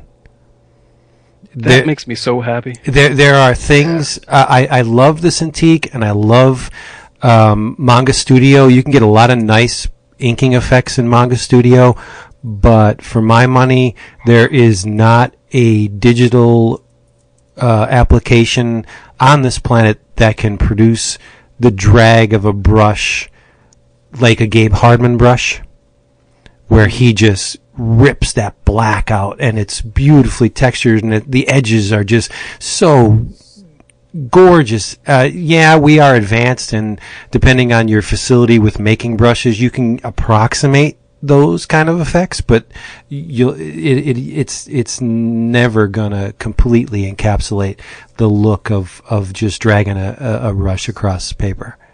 Yeah. Mm-hmm. Okay. So yeah. Comics question from Mr. Richie. I guess it's Terrones. Goes by Richie X Fan. He would like to know, and I'm going to add a category to this question, but basically he wants to know our favorite X-Man, our favorite New Mutant, and I'm going to say, if you're going to do an X-Man, name your favorite X-Men that's not one of the original two groups. No, that's not. In other words, you can, if your favorite's from either the original 5 or the, Giant Size X-Men crew, then you have to name another one too. Oh man, is that problematic for you, Vince? Nah, no, not really. I guess. So why don't you go? Okay. Well, it would be ridiculous of me not to say that Wolverine is my favorite X-Men, because he's one of, obviously I always talk about him. So, but since he is one of that crew, I love the X-Men, as you guys know. So this is I have great love for many of these characters. But if I had to pick one that's out of the main two groups, it would actually be Sage. Wow. Oh, what, really? Mm-hmm. Because she's hot. Yeah, I just I'm very fond of that of that period of time when Extreme X-Men first came out, and the book turned into a hot mess. But as I've talked about many times, I thought LaRocca's art was awesome back then. The premise started out really cool, because you remember that the book was supposed to be about this group of X-Men being sent off to find the Books of Destiny, the 13 books, and it was going to be like this quest, and these books were going to lead to something, and it got completely derailed from that. It like after a few issues, it's as if they totally forgot the Books of Destiny ever were part of the book. But yeah, I've always loved Sage. She's hot. I think she's got a cool power, which is to say she knows and remembers everything, like a photographic memory. You have that. No, I don't. I have a good memory. I don't have a photographic memory, though. But I love the fact that photographic memories actually exist. I've always found those types of people fantastic. That's one of the reasons I love Sherlock Holmes. So I love characters like that, where they have just phenomenal recall. So, yeah, Sage, and then, like I said, Wolverine is my kind of more obvious pick. And then of the New Mutants, that's interesting. Well, I'm presuming he means like the original cast and not like someone. I hope so. Yeah, I guess if you were going to extend it to something like if you could include what then became the X-Force characters, then I would have to say Domino. But I'm assuming he doesn't mean that. I'm assuming he means the core earlier group. In which case, I'd have to say Cannonball. I've always liked Sam. Yeah, Sam. I've always thought he was cool, and I think he's evolved into a core member of the X-Men, and I think he's great. So. And you completely disagree. No, I like Sam. Sam was always one of the more likable characters. Mm-hmm. Yeah. Mm-hmm. Hell of a lot better than Karma. Jesus. Who's next? Cyclops and Kitty Pryde. Yep. I knew that was coming. Mm-hmm. Did you know? Yeah. What about New Mutants? They're great characters. For the New Mutants, it really would. I so want to say Danny, but it just I kind of have to lean towards Sam just because I was there. You know, he was the country bumpkin. He was the shy, not all that confident in the beginning. I remember that Marvel graphic novel number 4. I remember reading it and McLeod had his face down perfectly the way he had to just express when Sam wasn't saying anything. You knew exactly what he was feeling. And I remember Sam, and it, I enjoyed seeing him grow on the pages, and then it was it was something different in the hands of Liefeld with X-Force, but seeing him now in the Avengers, and it's I think of the 5, it would, because I'm Sunspot not so much. I mean, I like the look. I always loved the black look with the Kirby crackle, but it's you know, when I think about the other characters, especially even Wolfsbane, they're just, there was something about her personality that always was kind of, and I know that that's just the way she is, that's her personality, that's the way the character was written, but there was something that always just kind of turned me off or annoyed me. So I not so much just because that's all who's left, but because of how I felt when I was first reading him, I got to go with Cannonball. That's 2 votes for Sam. Yep. Yeah. Well, to add to what you were saying about the early New Mutants, he was also very lanky, so the body language spoke a lot. And that's my favorite Sam, of course. But, well, since I kind of jumped in, I think probably when I was reading them initially, Sam, but now it's definitely Danny Moonstar. And I don't have any real reason. She's a cool character. You know what? She is, yeah. And I always, and going back to that graphic novel, I love how when everybody showed up in their uniforms, in their school outfit, and there's Chuck sitting in the wheelchair telling everybody, you know, I thought I said that you need to, you know, that there's a dress code, and Danny was adamant about, you know, because she was wearing her belt and her boots, and she goes, no, I'm not letting go of my identity. This is who I am. This is a part of me. So if we're going to have a problem because I'm dressed this way, then I'll leave. And obviously Xavier was cool with that, but that was a standout moment from the graphic novel as well. I did like her in the beginning, and then she kind of lost her powers, and I wasn't really feeling the whole Asgardian thing. Yeah, they kind of, well, a little after that, they kind of didn't know what to do with her. That's true too. Yeah. Long time, yeah. Asgard. And Bobgar, what about your on the X-Men side? Oh, just traditionally, I there was a lot of years I didn't read X-Men, but old school Nightcrawler, you know, before any uniform change, like from X-Men to Excalibur era. Yep, exactly. Nightcrawler. Yep, that's for the X-Men. That's my pick too. Nightcrawler. Always loved. Yeah, Kurt. I'm glad Kurt got some love. Always loved. Well, then Kurt, who's your? Because he's one of the. You can make him your favorite, but then you got to have an ancillary one. I gotta. Yeah, so I said the third part is if you're going to pick one of the first 2 core groups, you got to also see someone that came after. Yep. Wow. Well, the reason I like Nightcrawler is you have a character who is physically or visually nothing like his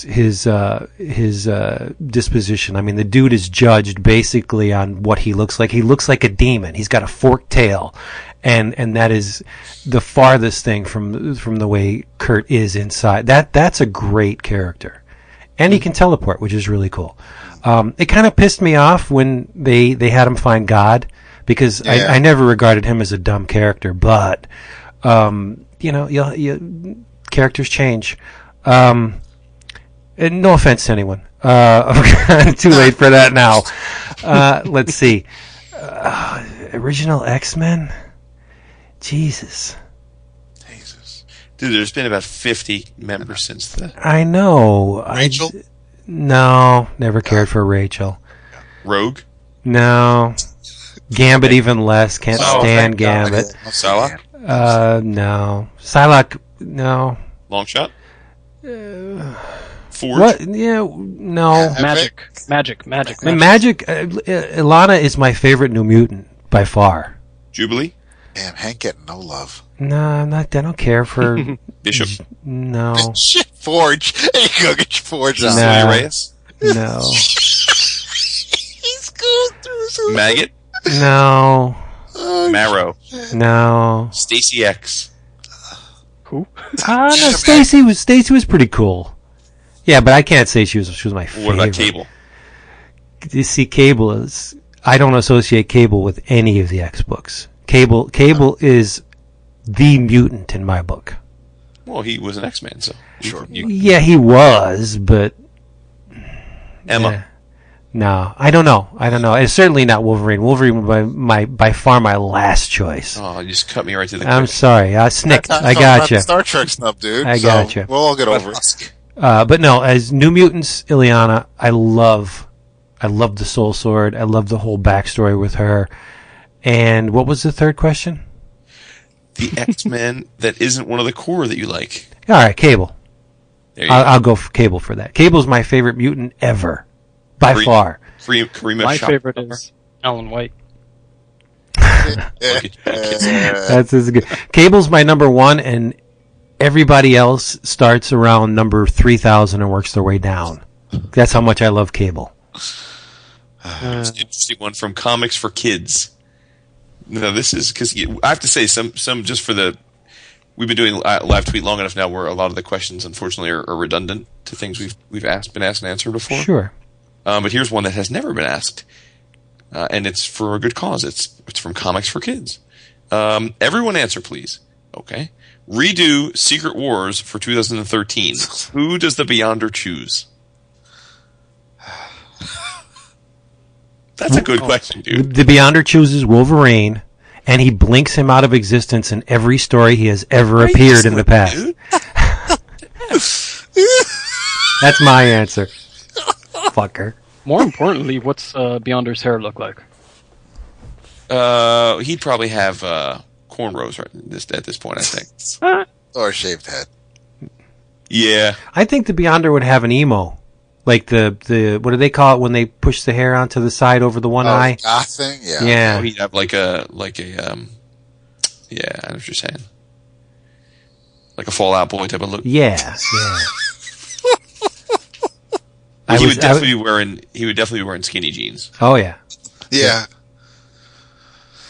Who would he choose? Well, I mean, I think maybe this speaks to the lack of real change in the Marvel Universe, but I think he'd choose a lot of the same people. He would certainly still choose Spider-Man and the Hulk and Iron Man and Thor and right. I mean, Probably choose Thanos this time around. Yeah, he would choose. Right, he would choose all the characters that are in the movies. so Mandarin and Magneto and Ironmonger and dude, Molecule Man should have just ripped the shit out of everybody on that planet. You know, I loved Molecule Man, and I loved that he and is it Titania? Yeah, Titania were together as like a couple. Oh, Volcana, I'm sorry, that's it. Volcana were a couple for like years after, just living in like a little apartment in Brooklyn. Was it Brooklyn? Was it like Denver or some shit? Oh, I always thought it was like a New York borough, but maybe you're right. But I always loved that because she was this hulking woman and he was this tiny, skinny, nebbish guy. Yeah. Nebbish. Yep. But he could do anything. Yes, that's what I never got. Like, how did he not make himself all buff? Or maybe make her a little lighter in the hips? Because he likes the badonka-dong. Yeah, I guess he likes come on, man. He likes holding on. Mm-hmm. Good God. He's a big Joni Lauer fan, too, I bet. Oh, God. Nicki no. Minaj. Have you seen the size of Nicki Minaj's ass? No. It's huge. It is redunculous. Yeah, she looks so out of proportion. It's almost like she's a cartoon She character. makes Mariah Carey look skinny. Yeah, Mariah's still hot. She is, actually. Yeah. I agree. I tapped that keg. That's not saying too much, though. It's true. All right. Hey, you know what? Let's start wrapping this bad boy up because we are almost out of time. Thank you to everybody who live tweeted. And as always, this episode of 11 O'Clock Comics has been brought to you by who?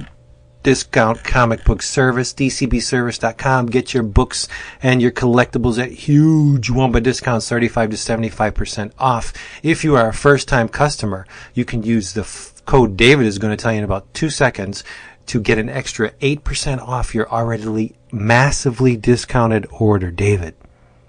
EOC 8. EOC 8, good God. So you can reap huge discounts at our sponsor, dcbservice.com. And remember, the Appleseed Con is coming up on May 11th. Do not miss out. A bunch of new guests were announced, and unfortunately I did not cut and paste the email to tell you about them, but rest assured you can find them all at appleseedcon.com. $10 gets you in the door. Buying your ticket in advance guarantees you an exclusive 11x17 print by the great Dave Wachter. There's going to be over 100 creators at this thing, including Mike Norton, Tom Sholey, who is doing amazing work. He sent something out on the Twitter today. It's just, I'm so envious of that man. The aforementioned Ryan Brown and many, many, many more. Remember, appleseedcon.com. And in your damn travels. The one thing I used this week to scrub the stench of the sex off my body was, and this is for those who lament the wealth of Disney Duck comics that are available in places like Italy and overseas. We always lament the fact that, hey, why don't they bring that stuff over here? Well, they are, and you can get it on comiXology. I bought 2 issues of Superduck on comiXology. I think they were $1.99 a piece, and both of them were greater than 40 pages. The issue number 1 was written by Gianfranco Cordara and illustrated by the awesome Lorenzo Pastovicchio. And here's basically the setup. Donald Duck's having a bad day. An extremely bad day. All he wants to do is watch his the televised game of the Duckburg 49ers, and his television goes on the fritz.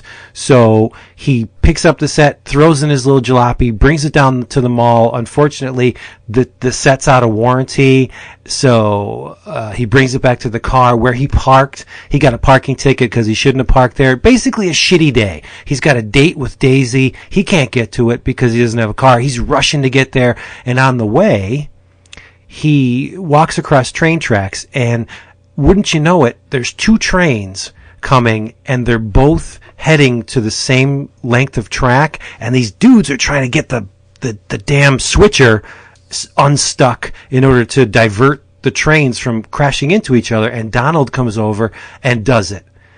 And he's captured on film doing it, which leads this extraterrestrial green duck in a snow globe, basically, to recruit him for the Guardians of the Galaxy. And Donald Duck becomes a superhero in this thing. The unknown to him, Duckburg is going to be attacked by these space ducks called the Evrons, led by General Zondag. I mean, this comic is awesome. Sounds fantastic. No, it's amazing. Nothing gets me going faster than a great duck comic, Disney duck comic. And if any of our listeners remember the Howard the Duck magazine from 79 to, I think it ran to 1981, Michael Golden did a bunch of Duck World stories in there, which were written by Bill Mantlo. But you know how Michael Golden draws. He could have a very cartoony style, but it's couched in realism. Well, Pastrovicchio draws a great Donald Duck, but there's a character in here called Layla. She's this plucky female TV news personality, and you would swear that there are sections in there that are very reminiscent of the way Michael Golden drew the Ducks in the Marvel magazine. I mean, she stands out. The Donald and company are drawn in the what you would expect, the typical Disney style, but he pays a little bit more attention to Layla. I mean, she's physically, you gotta see it. It's awesome. And it's only $1.99. Go to comiXology, get some great Disney comics that you cannot get in print on this side of the ocean. It's great stuff. Superduck. How could you not buy it? Sounds good. I'm on it. Yeah. In your travels, keep that Transformers train rolling, people. Because I read The Last Stand of the Wreckers. Woot woot. And it was awesome. It was freaking awesome. IDW 2010 5-issue miniseries, written by James Roberts and Nick Roche, who also did the art. It was like a gritty, almost like Dirty Dozen war story set in the Transformers universe. And a lot of the characters, as I understand it, were never before seen in the comics. Just minor characters that some of them had toys but were never in the comics, including a kick-ass Decepticon villain named Overlord that I thought was fantastic. So really, really enjoyed it. And IDW is killing it on the Transformers stuff. Absolutely. And I realized I went before David. Sorry about that.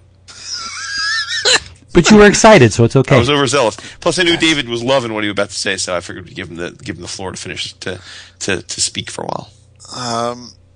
Actually, this may surprise a lot of people. This is a good Marvel comic written by Jeph Loeb. What? Yeah.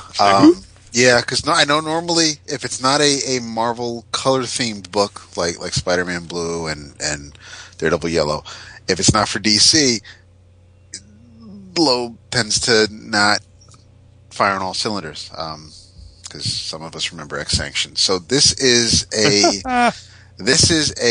It was pretty. Yeah. It was that. This is a new book, featuring with an old title. This is Nova. I read the first two issues, and I am extremely pleased and surprised, and I recommend it. And it's a good ground floor story. I mean, you can get in right now without needing to know about Richard Rider or anything that Marv Wolfman wrote with the character, and forget about New Warriors, because this is not the Gold Dome Nova Corps you're used to. And there's some flashbacks told in the first issue, and Sam Alexander is the main character, and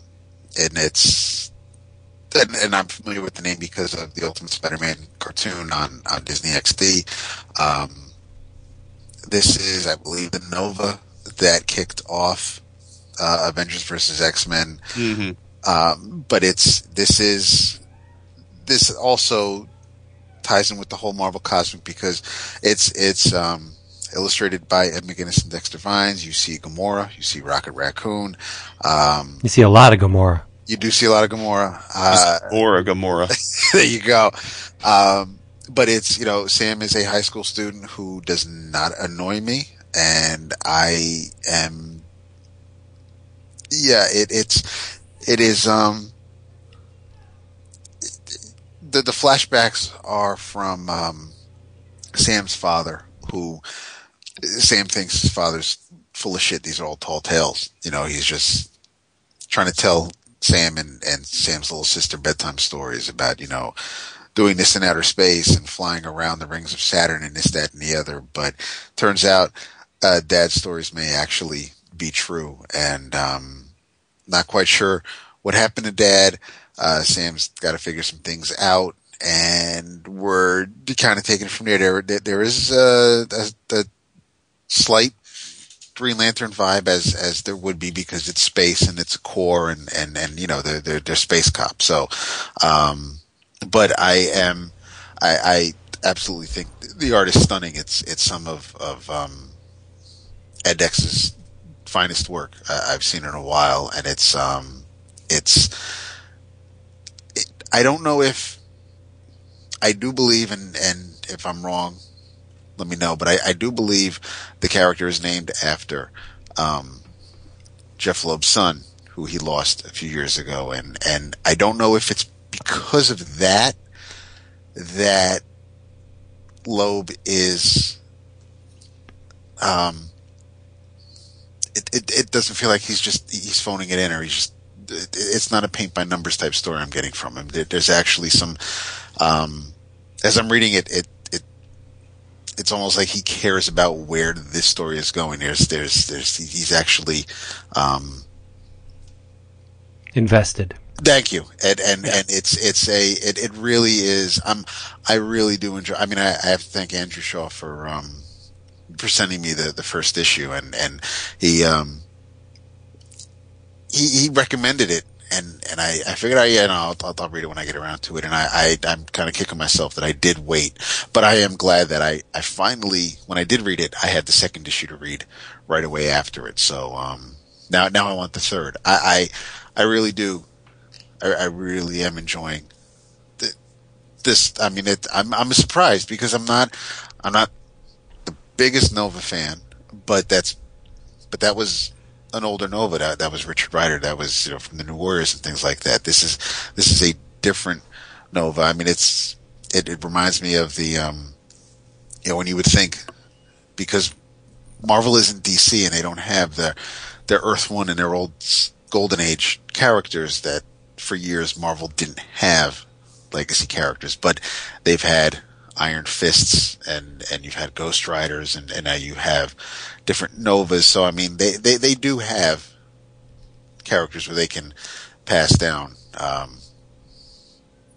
hand off the torch. But this really is a book that I'm surprised I am enjoying as much as I am, and I do think check out that first issue, and if the art doesn't get you, the story probably will. I dig it. So what do you think our chances of seeing Diamond Head or the Sphinx anytime soon? Not good? Maybe in the first year. I don't know. Yeah.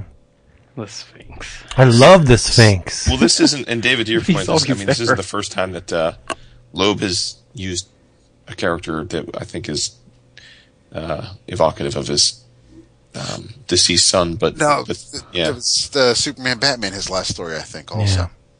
Yeah. And New Ultimates as well. Oh, okay, all right. Can you blame the guy? No, I can't. I think in a way. Oh no, wait. I think the Superman Batman story was co-written by his son before he right. Oh, that exercised issue. Yeah, I think so. But what I was going to say is I think in a way it's pretty awesome to think that if this Nova character, this iteration of Nova stays around, that he'll be able to immortalize his son in a way that I think his son would have been thrilled by. So I think it's pretty cool. It's pretty awesome. Yep. Mr. Bobgar, take us home. Okay, in your travels, I think you guys already mentioned this, but go to saddlesorecomic.tumblr.com. Don't go to saddlesore.tumblr.com because you'll see some naked women. That's all right.